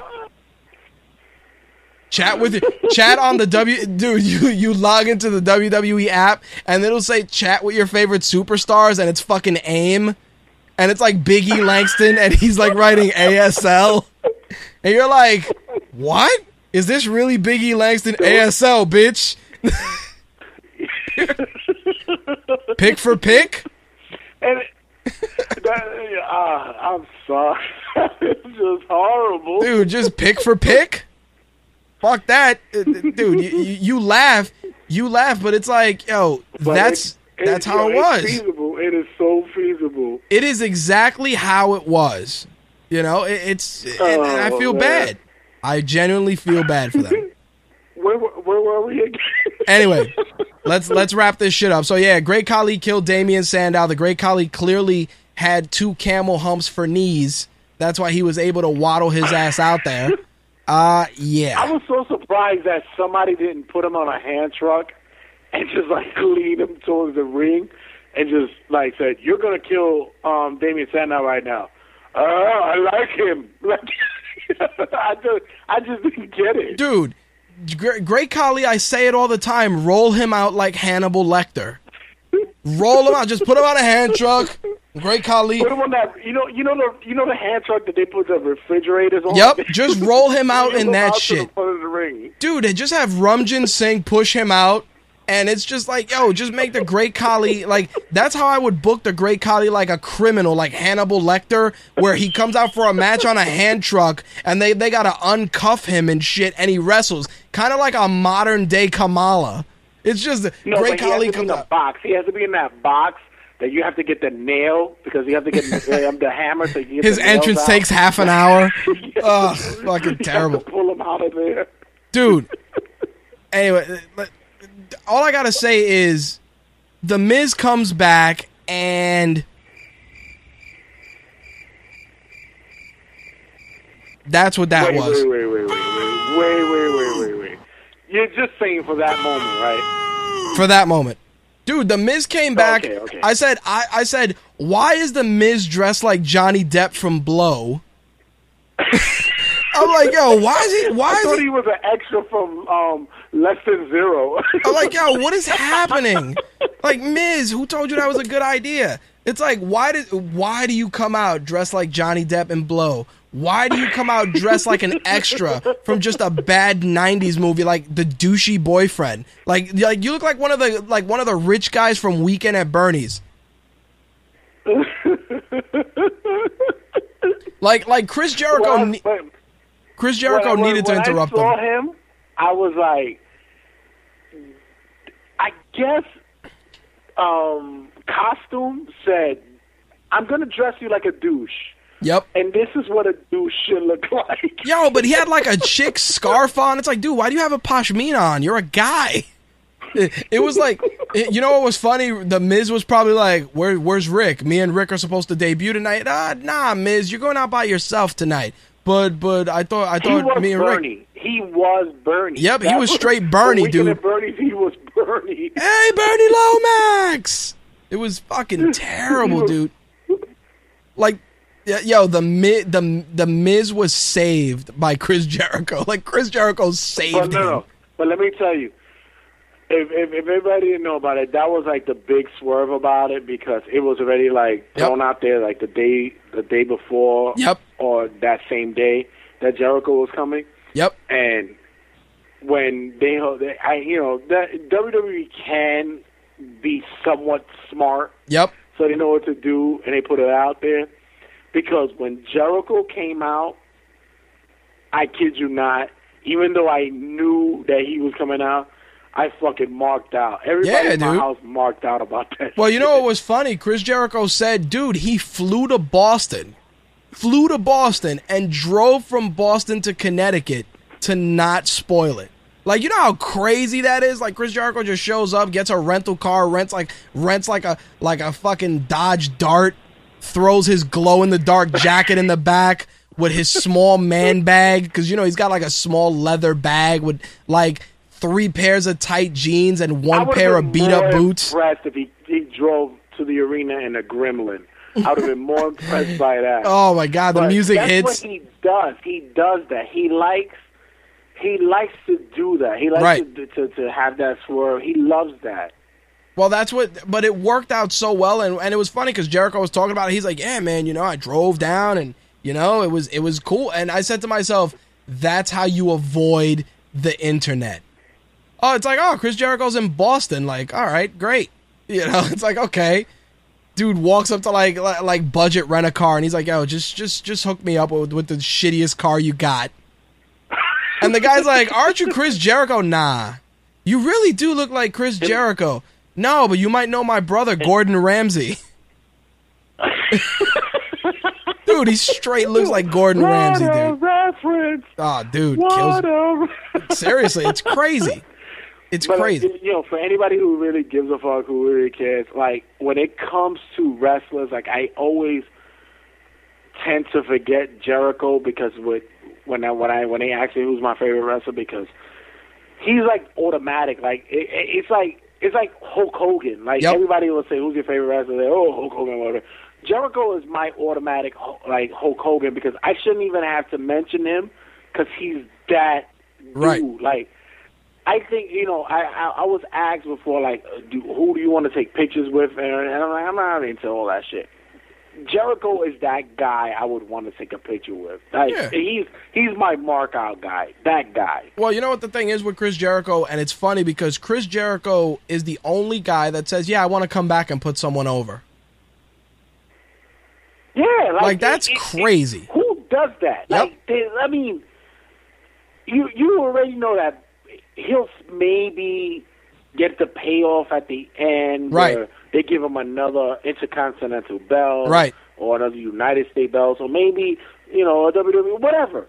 But he doesn't care. He's like, yeah, I'll put somebody over, whatever. Yep, it's fun. I just want to do the whole pageantry of it. He loves the art of it. That's right. So fucking awesome. That's awesome. So, Dolph Ziggler took on Fandango, and the whole payoff for this match was Summer Rae making out with Dolph Ziggler in the ring. And I just, the worst part is that I'm sure if I were a commentator, I'd be fired that day because I'd be like, yo, who doesn't she make out with? Just pictures of Summer Rae making out with fans on the way to the arena, making out with a dude at fucking Dunkin' Donuts, making out with a barista at Starbucks. Does WWE have a herpes policy? Do we have a policy for herpes? It's like yo, and you know what it is? They figure that her, tonguing down these dudes makes her look more attractive, and I'm just waiting for her to open her beak and dangle the worm out. Like the thing, what hurts me more is that this is what we have now brought Dolph to. Yep. This is what it is. Yep. This is what we've done. Slick is saying that she's going to be selling makeout sessions at Comic-Con. Yeah, it's like a makeout session. Like, really? Like, my whole ambition in life is to hope that somebody reads one of my screenplays and pays me enough money to be recognized in the film industry so that they say, oh, what do you want to do now? And it's, I want to write for wrestling because I got to give Dolph the championship because this fucking sucks right now. Dude, it's like I'm watching it and I'm like, oh, look, Fandango got a kiss from Layla. Oh, Layla alluded to the fact that she has big boobs. Oh, look, it's the Bird. Here she comes. Oh, she's wearing similar colors like Dolph. Oh, fuck, I know what's going to happen. Like that. I saw it. I was just like, there we go. And that was it. And then it's like they rush through that. because they got to give us more Stardust, because they can only have matches with Rybaxel. Like, it's like, yo, and that's the big, like, I'm hoping the payoff is something else other than that, because, like I said, I'm not a big Cody fan, but I gotta give him the fucking credit for the commitment he's done to this thing. It's ridiculous. It's ridiculous. When he comes to the screen, I have to watch it. I really do. I have to watch him. Well, go ahead. His moveset is all changed and everything. Well, you know what's funny? I was watching the thing where they have like Brandy looking for Stardust, and she's his wife. So it's funny because my wife says to me, she's like, I doubt she has trouble finding Stardust. And I said to her, imagine that she's got to wake up and that motherfucker's putting on the makeup and contacts and shit. She's like, really? You got to put that on in the house? I got to get in character. Stardust is on her chest at 3 o'clock in the morning. Dude, if you catch my drift. Oh, yeah. Dude, she rolls over. Cody Rhodes forgets to take the contacts out. He opens his eyes. She just runs out screaming. It's just terrible. Oh, it's fantastic, dude. She has Stardust in between, like, her right thigh and her hip bone. It's like, jeez. You know where Stardust is. Yeah, there you go. Well, speaking of that, AJ came back. And the internet collectively had that happen. But the thing that ruined that was funny was AJ comes back, the crowd goes crazy, and then it's like, this is the end of the Page experiment. That's as soon as I saw AJ on my screen, because I had went to get water out of the fridge, I come back and I'm like, well, there goes the Page experiment, and sure as shit, that's where it went. Well, all right. I understand where you're coming from with that one, but do you really think that she won't see a title run in the next year? Oh, no, Paige will get the belt back, but you know what it is? That, again, she was a good worker, but she wasn't carrying. You get what I'm saying? Like, AJ carrying the title can carry the... Let me ask you this. Why give it back to AJ? Because AJ... I think the AJ title run was a piece of... Well, think about this. Especially the baggage that she has with her. Yeah, well... CM Punk. Yeah, but I think the title was two things. Number one, Paige will probably be better, A, as a heel, with AJ as a face, or B, chasing the title. And the other option, which I kind of felt, this is an olive branch from the company. Because of, he who shall not be named. Yeah, those who don't speak him. Right. No, but I would go with the latter, but to me, when AJ won it, it was I don't know, it was lackluster for me, because it was like, it was kind of predictable, but on the other hand, it was like, why? Like, just why? Like, why would you? I don't know. Because me being a wrestling enthusiast, I'm looking at Paige, who is a worker. It's like, right. Okay, you just made her look like she can't work for shit. Like, right. You just fucked her over. Yeah, but that's probably straight from the boss. You put her in the same category as in like Alicia Fox or a Nikki. Like, why would you do that? The girl works. Right, but It didn't seem right to me. Right, but I think that they did that because that was probably a decision from the top.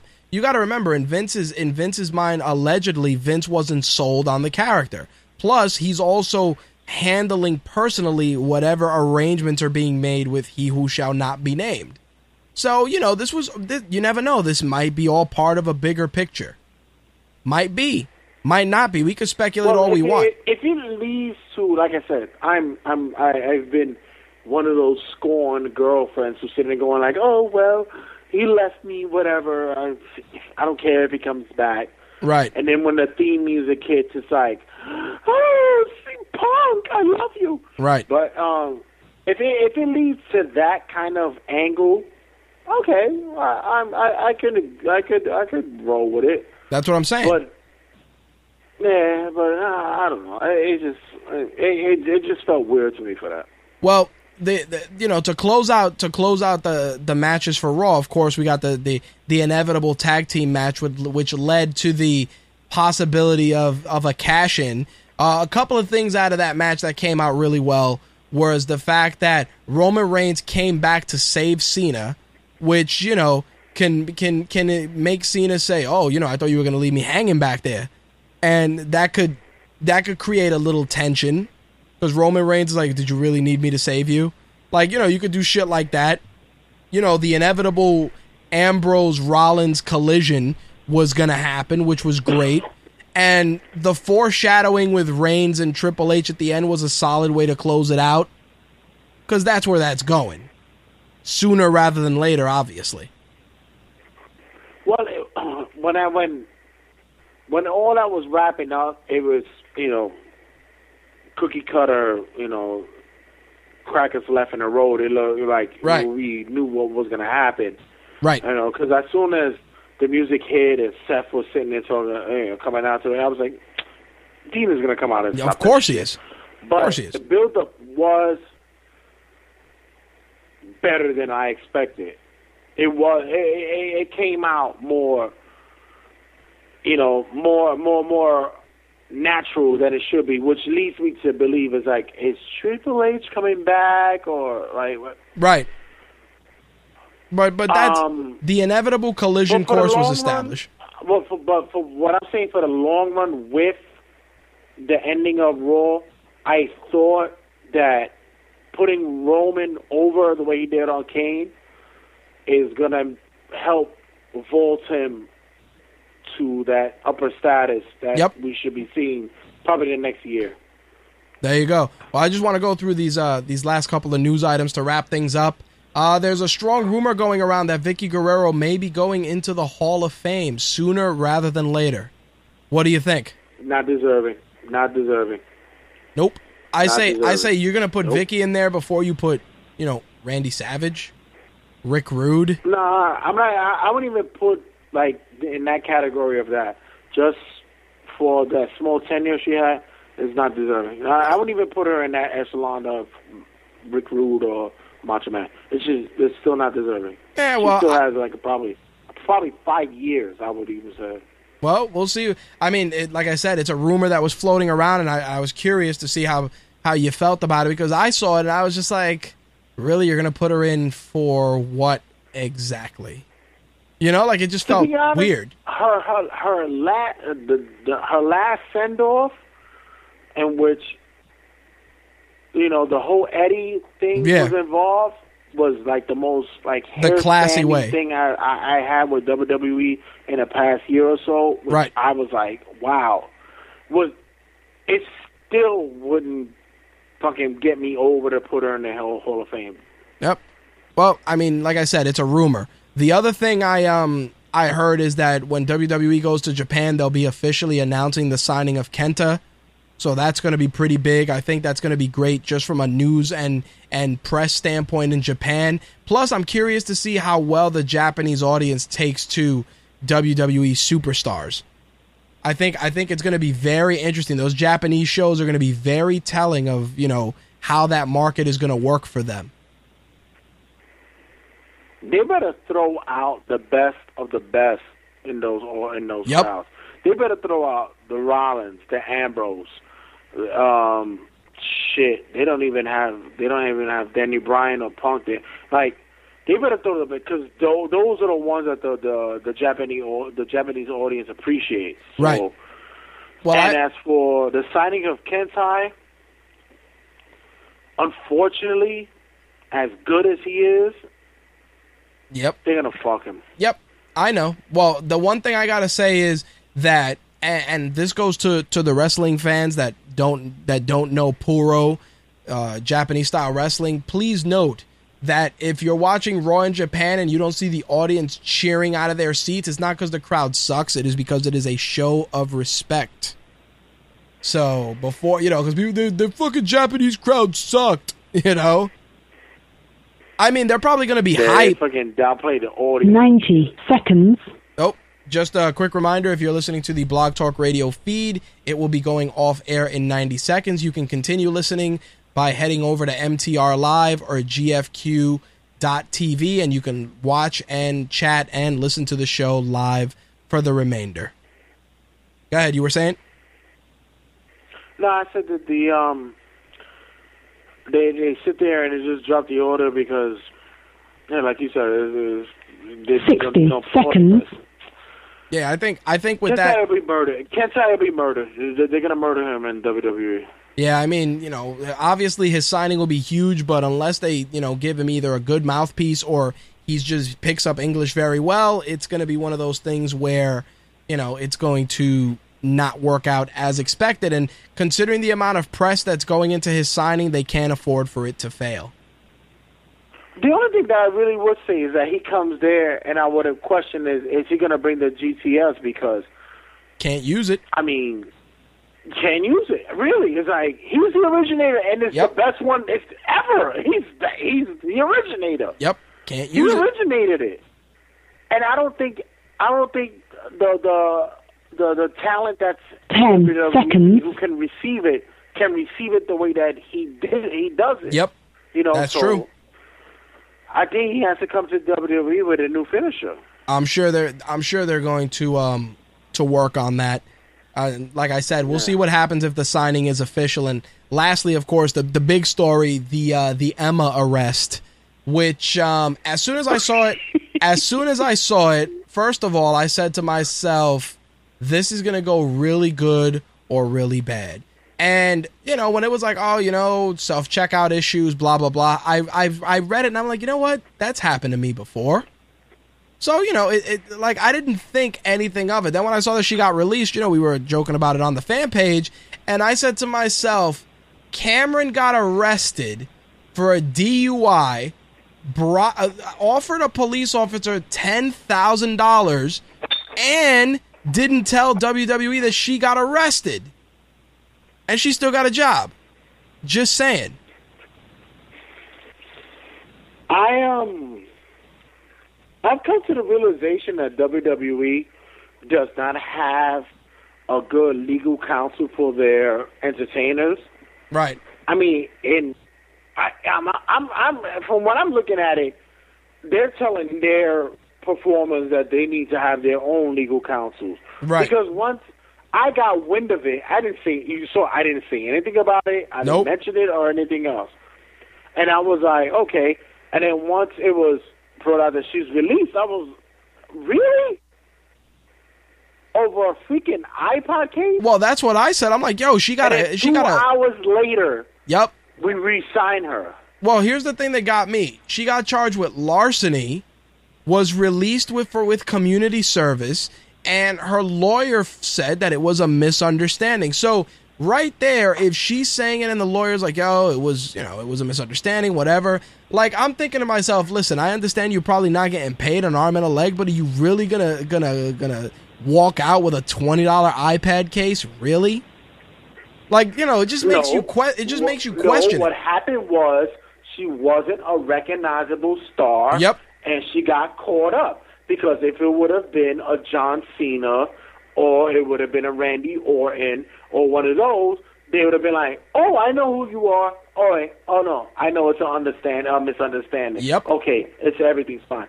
She wasn't recognizable, so they had to put her in. She looked like a regular common-ass girl from Connecticut. Yep.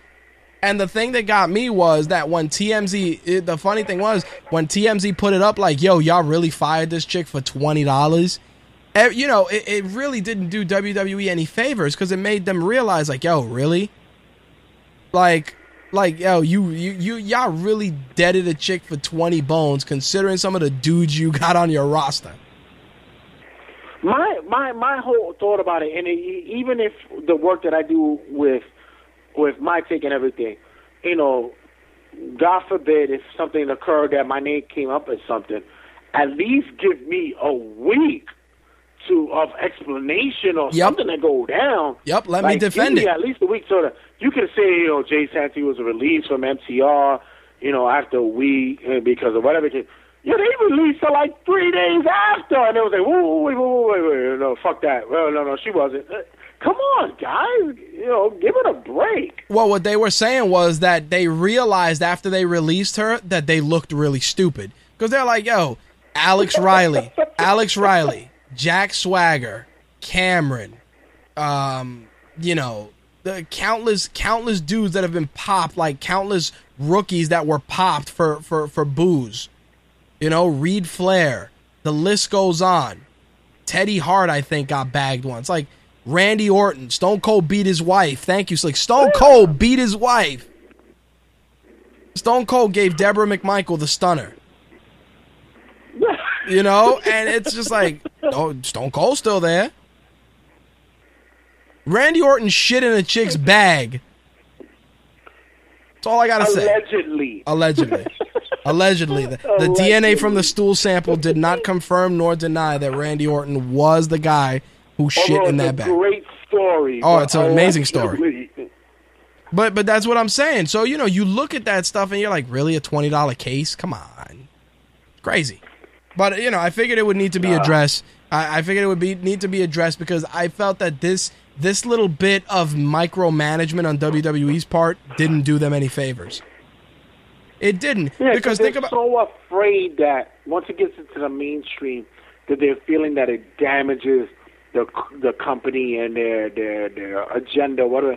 But it's like, really, guys, at least give it the benefit of the doubt. Give it a week. That's it. He it. was ready to can her in 3 days. Yep. Wow. Not only that, but at least let her lawyer mount the defense if it's legit. Because think about it, and let's be realistic. Let's say it was all a misunderstanding, and she would have lost her job. She could have sued Walmart. Well, that, of course. But what it was, the major factor was that the mugshot went out. Yep. And that's what it was. That was supposed to be the jury and the judge, deferment. It was like once the mugshot went out there, it's like, oh no, we can't have one of our talent with a mugshot. Dude, Caitlyn had a mugshot. A list of that.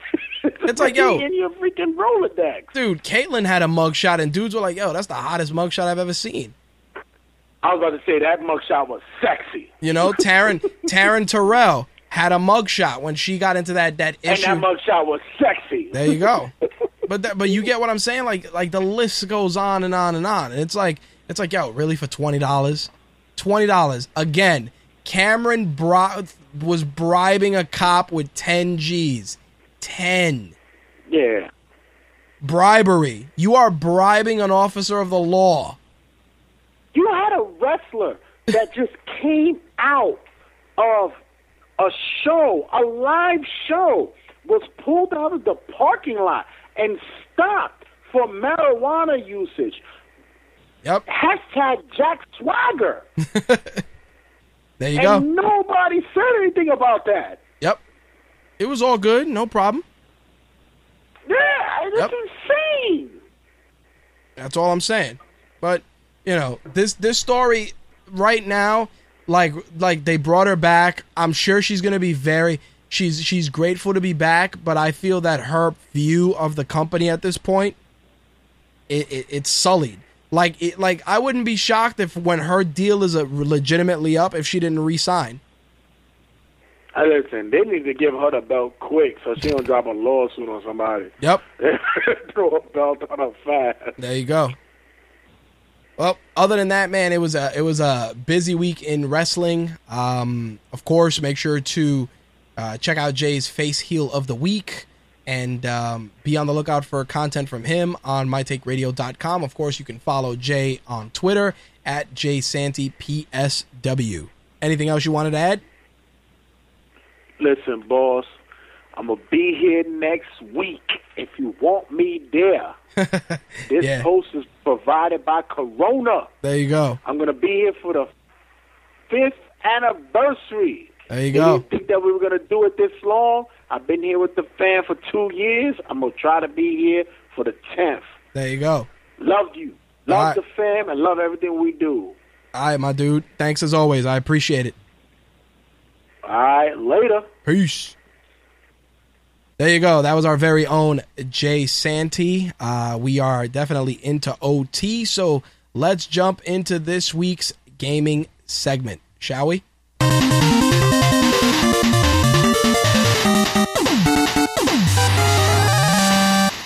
If you are wondering what this is, it is because these LED lights are incredibly hot, and my room is about 84 degrees right now because I wasn't sure if the AC would or would not come out during the recording of the show for this week. So please don't think anything weird is going on right now. Anyway, so let's open things up with Battlefield Hardline, which, of course, the beta for that was announced shortly after E3, and a lot of people jumped on it right away.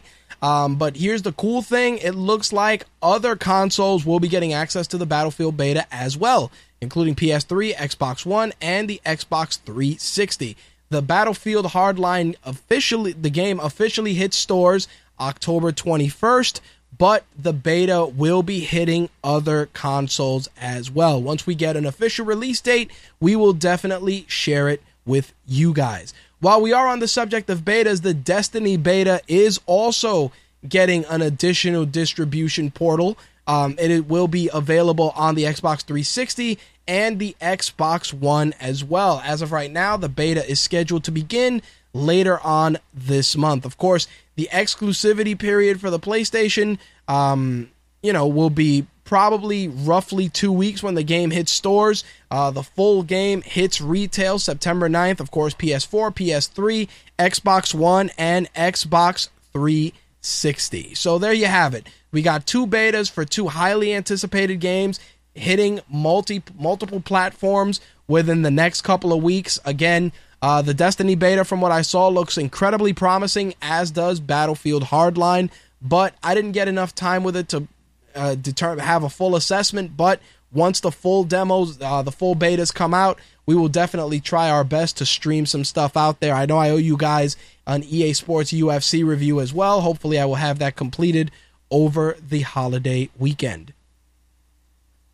In some news that I'm sure Slick is going to be looking forward to, Sony announced that they will be releasing a new game, Escape Dead Island, which will be hitting PlayStation 3, Xbox 360, and the PC this fall. And Escape Dead Island will be taking place between the original Dead Island and Dead Island 2. So for those of you that are Dead Island fans, much like Slick, you'll be able to pick up Escape Dead Island later this fall. Now, the thing is, with this game, like I said, it bridges, Deep Silver. Thank you, Slick. But Sony was the company that put out the announcement. Very interesting. Slick just informed me that it is a stealth game, and you are not immune. Oh, so that's going to make strategy for this game very, very interesting. Players, of course, will be able to explore a brand new island, and of course, like Slick was saying, it will be a stealth game, and you have to avoid the undead who can hear you and smell you. So it's going to make it a very, very interesting experience, and I'm sure Slick is counting it down. Really, Slick is telling me that it's Banoi, but according to the notes I have here, they're saying that it's a brand new island. According to let me read this statement verbatim. Alexander Toplansky, I probably murdered this guy's name, senior narrative producer for Deep Silver, said Escape Dead Island represents a crucial bridge between the events of Dead Island and Dead Island 2, and will finally reveal the origins of the virus, even some tantalizing clues where the events are going to lead. But it's going to be up to you to decide what to believe. That's because this story-driven single-player game is played through the eyes of Cliff Callow, who's watching his world unravel. Now, he went on to say, Cliff is the spoiled son of a powerful media mogul who has stolen a yacht with his friends, determined to film the documentary of the century, exposing the truth about the Banoi outbreak to the public. Their plan, infiltrate the archipelago's top-secret quarantine island of Narapela and document everything. As I said, players will be able to freely explore the all-new island, sneaking around to avoid the undead who can see you and, who can hear you and smell you. The statement went on to say the following. Cliff struggles with his own sanity as the world around him begins to become increasingly unpredictable.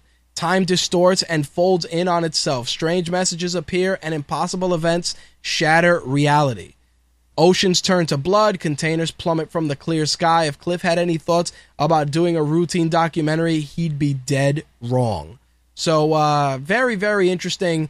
I'm going to try and send this to Slick so he can dig a little deeper because he's telling me he read something different. But again, once we hear more, either we will report it on air or Slick, of course, will review it. So again, be on the lookout for more details as they develop. For those of you that are playing Watch Dogs currently, I'm sure you'll be pleased to know that a brand new a brand new bit of DLC, not a patch, excuse me, was released. It's going to include 3 new single-player missions released as DLC. Of course, if you have the season pass, you will have been able to get those already. The seasons include the missions include the Palace, Signature Shot, and Breakthrough. You're also going to get new weapons, including the biometric rifle, the Auto 6 pistol, plus you're going to get a Dead Sec battery boost, a Bloom weapon boost, a Driving Master boost, and an ATM hack boost. Now, again, like I said, this DLC is available to those of you that have a season pass already. If not, you can pick up the season pass for $19.99. Of course, Watch Dogs is available for PC, PlayStation 3, PlayStation 4, Xbox 360, and Xbox One. For those of you watching with much interest for a Wii U version, you'll be able to pick that up this fall. As of right now, Watch Dogs is considered Ubisoft's best-selling game since it sold 4 million copies in 4 days. So definitely very cool. Again, if you put down Watch Dogs or you put it to the side, the DLC will breathe some fresh life into the game. Pick it up. Again, Season Pass is $19.99.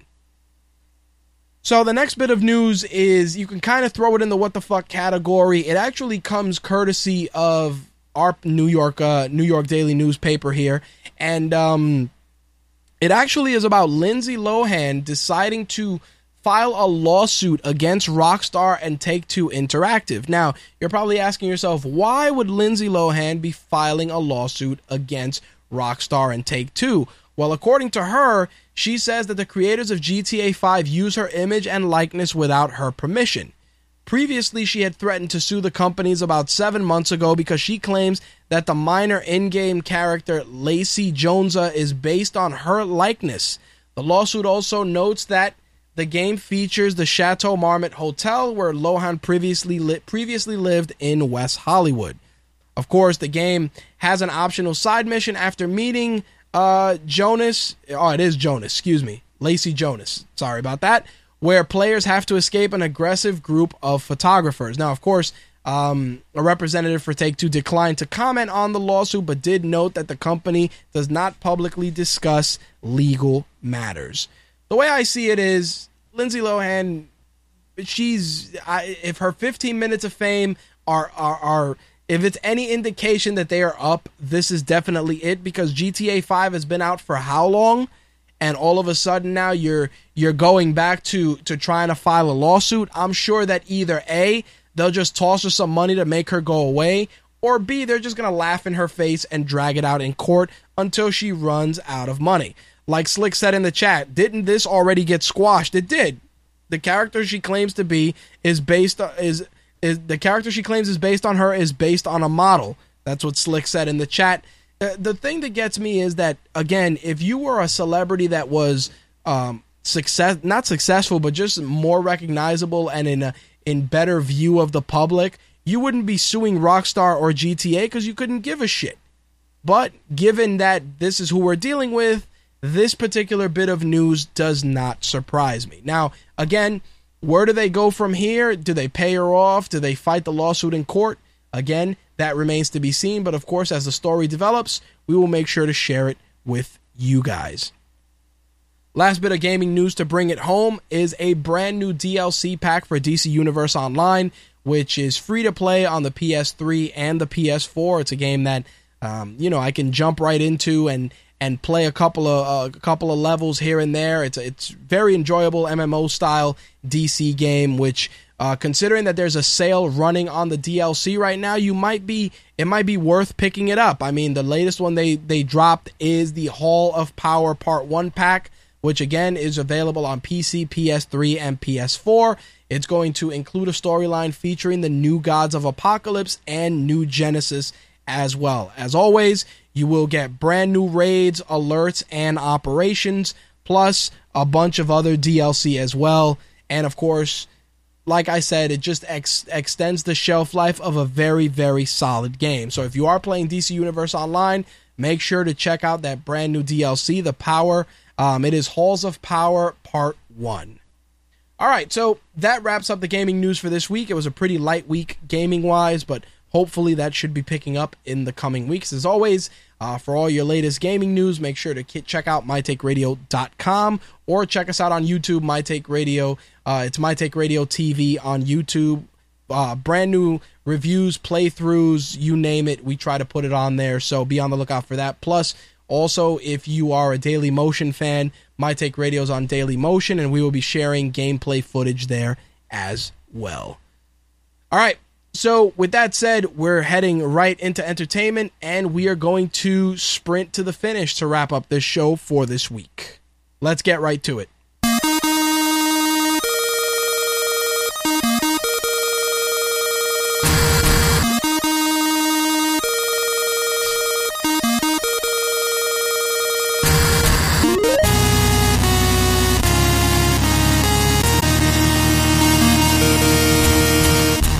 MyTake Radio's entertainment segment is brought to you by our friends at superherostuff.com. Use the promo code Radio15, which is good on 15% off your total order on the site throughout the month of July. Again, Radio15 is the promo code. If you want to look for it on the site, it will be in the show notes. Again, it's 15% off any order on superherostuff.com. Anyway, let's get right into this week's entertainment news. Of course, the injury that Harrison Ford sustained a couple of weeks back, which originally was thought to have been an ankle injury and turned out to be a broken leg, may sadly delay the release of Star Wars Episode 7. As of right now, it looks like the original scheduled release date may be in jeopardy due to this injury, given the fact that he will require at minimum 8 weeks of recovery, and now they're saying that the recovery may take as long as 6 months. So definitely a very, very interesting development with regards to Star Wars. I personally think that if it's delayed for, to allow Harrison Ford to heal correctly, it's not the end of the world. There's plenty of movies hitting the box office, and while the premise, the concept of a new Star Wars film is great, I'm not going to sacrifice the health of one of the main actors for the sake of getting the movie out in a timely fashion. Again, once the story develops a bit more, we will definitely share it with you guys.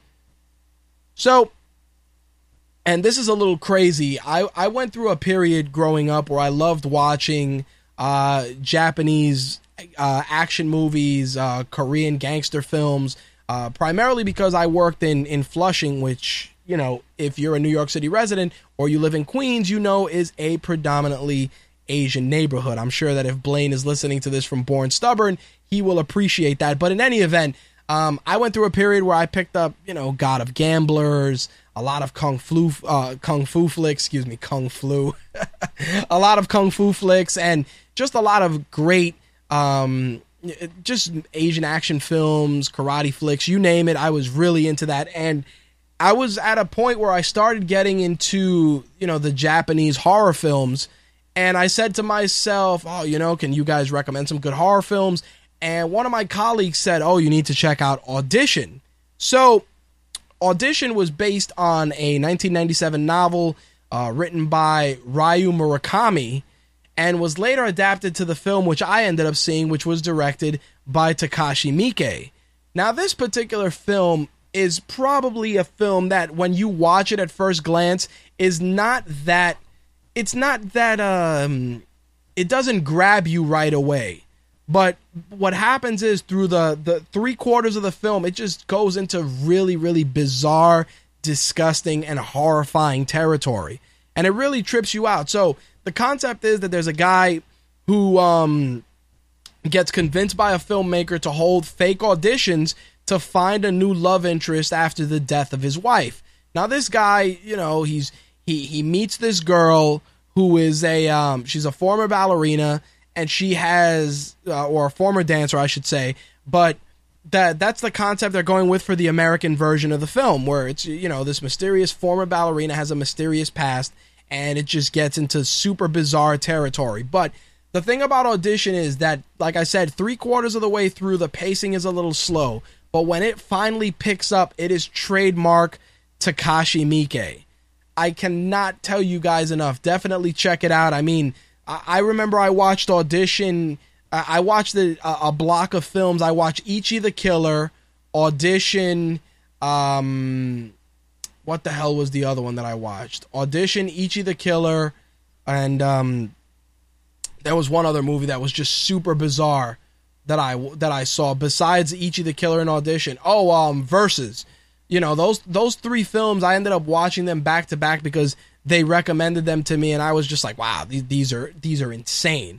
And same thing with The Ring, the Japanese version of The Ring, which is Ringu, watching that as well. And I just went through that phase, and to hear that they're going to try and bring Audition now to an American audience, it's like you hear that and you ask yourself, is it going to be on par with what they did with Oldboy?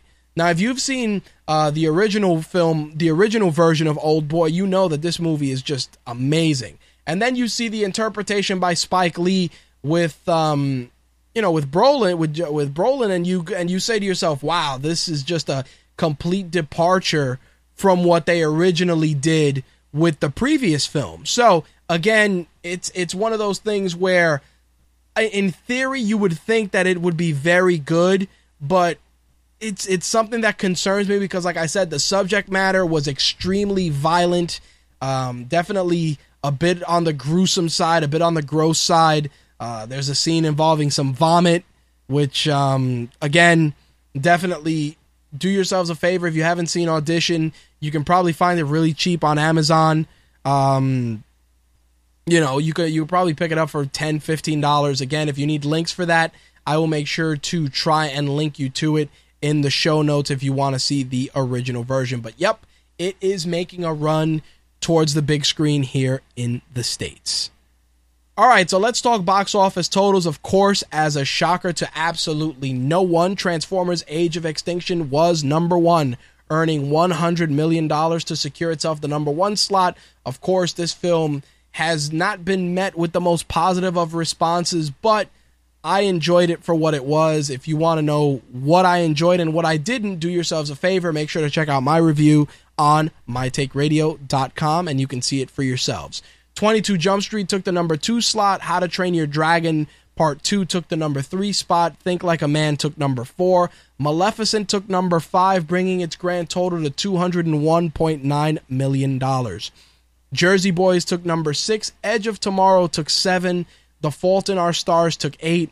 X-Men Days of Future Past took number 9. And Chef rounded things out in the number 10 slot. So there you have it. Definitely a good time at the box office for Michael Bay's Transformers. And again, if you want to know what I liked or disliked, make sure to check out the review on mytakeradio.com because I open up the can of worms to discuss this film. We will be talking about it till 5 o'clock in the morning, and that's not something we want to do. So there you have it. Make sure to check that out. In some small screen news, it looks like we got some new casting additions to the Arrow TV series, which of course continues to improve season after season. The latest casting announcement is Devon Aoki, who will be joining as the character Tatsu Yamashiro. Now, if you are a seasoned DC Comics reader, you will know that Tatsu Yamashiro becomes Katana, of course, a Japanese martial arts expert who uses a sword as her primary weapon. Of course, her character will be one of Oliver Queen's mentors in the flashbacks that will follow Green Arrow in the upcoming season. In addition to that, Carl Yoon, who you may have seen in Real Steel or Speed Racer, will also be joining the series as Masao Yamashiro, husband to Tatsu Yamashiro, and he will be playing Oliver's handler in season 3 of Green Arrow. So again, definitely very cool that they're going into this territory with characters from, like I said, the Outsiders and the Suicide Squad.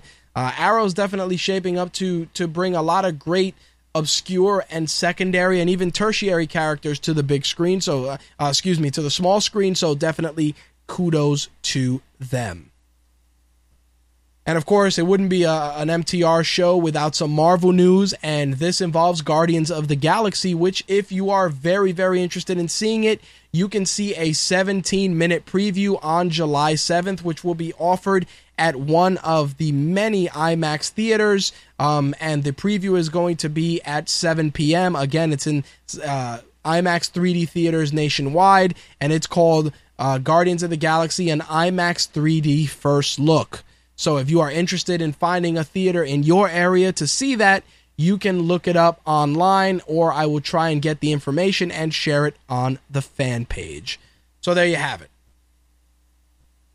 One thing I wanted to talk about a little bit, and this is something that picked up a lot of steam as the week progressed. Obviously, the big one being the latest picture of Henry Cavill as Superman for Batman vs. Superman, Dawn of Justice, which looked very promising. But an interesting rumor came out, with regards to that, stating that we're going to see a lot of other characters on the big screen besides all the heroes. We're going to see some signature villains and some names that we may recognize, including Victor Zsasz, who they're saying we will be seeing. Also, the assassin David Kane, who some of you guys may know as the father to one Cassandra Cain, or the second Batgirl in the DC books. Also, there's a rumor that we will be seeing Mercy Graves, who is the bodyguard for Lex Luthor. We'll be seeing her on the big screen, and of course, Amanda Waller as well. So, again, there's a lot of characters that, even though they're not the big characters that a lot of people want to see on the big screen, they are characters that are important to the mythology in one way or another. So, again, take this as a rumor right now, but Latino Review's been having a pretty good track record as of late. So, those are some of the characters that you can expect to see on the big screen as well. In addition to that, I will say, and this is something that I'm really looking forward to seeing, if rumors are to be believed, everybody is saying that the costumes for Superman, Batman, Dawn of Justice will definitely do the characters justice. Again, don't take my word for it. Of course, Superman looked very impressive. For those of you that want to see what the picture looks like, you can head over to our Facebook fan page and check it out. Again, once we learn more, we will share it with you guys. And of course, once more pictures are leaked out, you can find them on our Facebook fan page or even on mytakeradio.com. All right, so with that actually is going to wrap up this week's show. We kind of had to sprint to the finish, given that the temperature in this room is now at 92 degrees. So let's take it home, shall we? You've just heard My Take Radio episode 234 for Thursday, July 3rd, 2014. If you're interested in being a guest on a future episode of My Take Radio or have any feedback, questions, or concerns, you can email me at mtrhost@mytakeradio.com. If you're interested in advertising on My Take Radio, either on air or on the site, you can also use that email as well, or the Contact Us form on mytakeradio.com.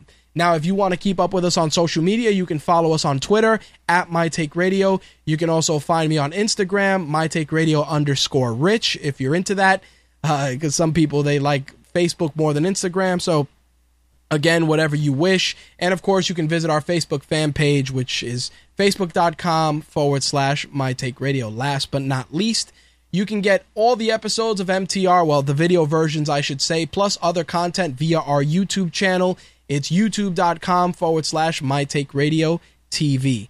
Otherwise, you can pick up the official My Take Radio app for $1.99. It gives you complete access to My Take Radio content, including 96K stereo episodes of the shows, plus other exclusive content for app owners. Again, for Android devices, you're going to go to the Amazon Android Marketplace. For iOS, you will be heading to iTunes, and for Windows Mobile or Windows 8, you will be heading to the Windows Marketplace. If you're in the wastelands of Google+, which I actually have come to use a lot as of late, you can also add My Take Radio to a circle there.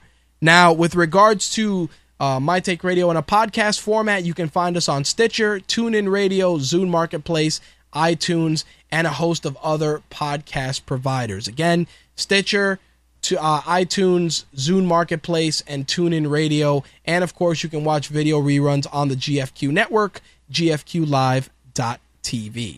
All right, guys, I am going to catch you guys next week. Let's get ourselves some outro music. It is officially July 4th here in the States, and it is also my sister's birthday, so happy birthday, Erica. Your big brother loves you. I will catch you guys next week. As always, thanks to Jay and the rest of the MTR team for all their continued work. Next week, MTR 235, the 5-year anniversary episode. Thanks again. See you guys next week.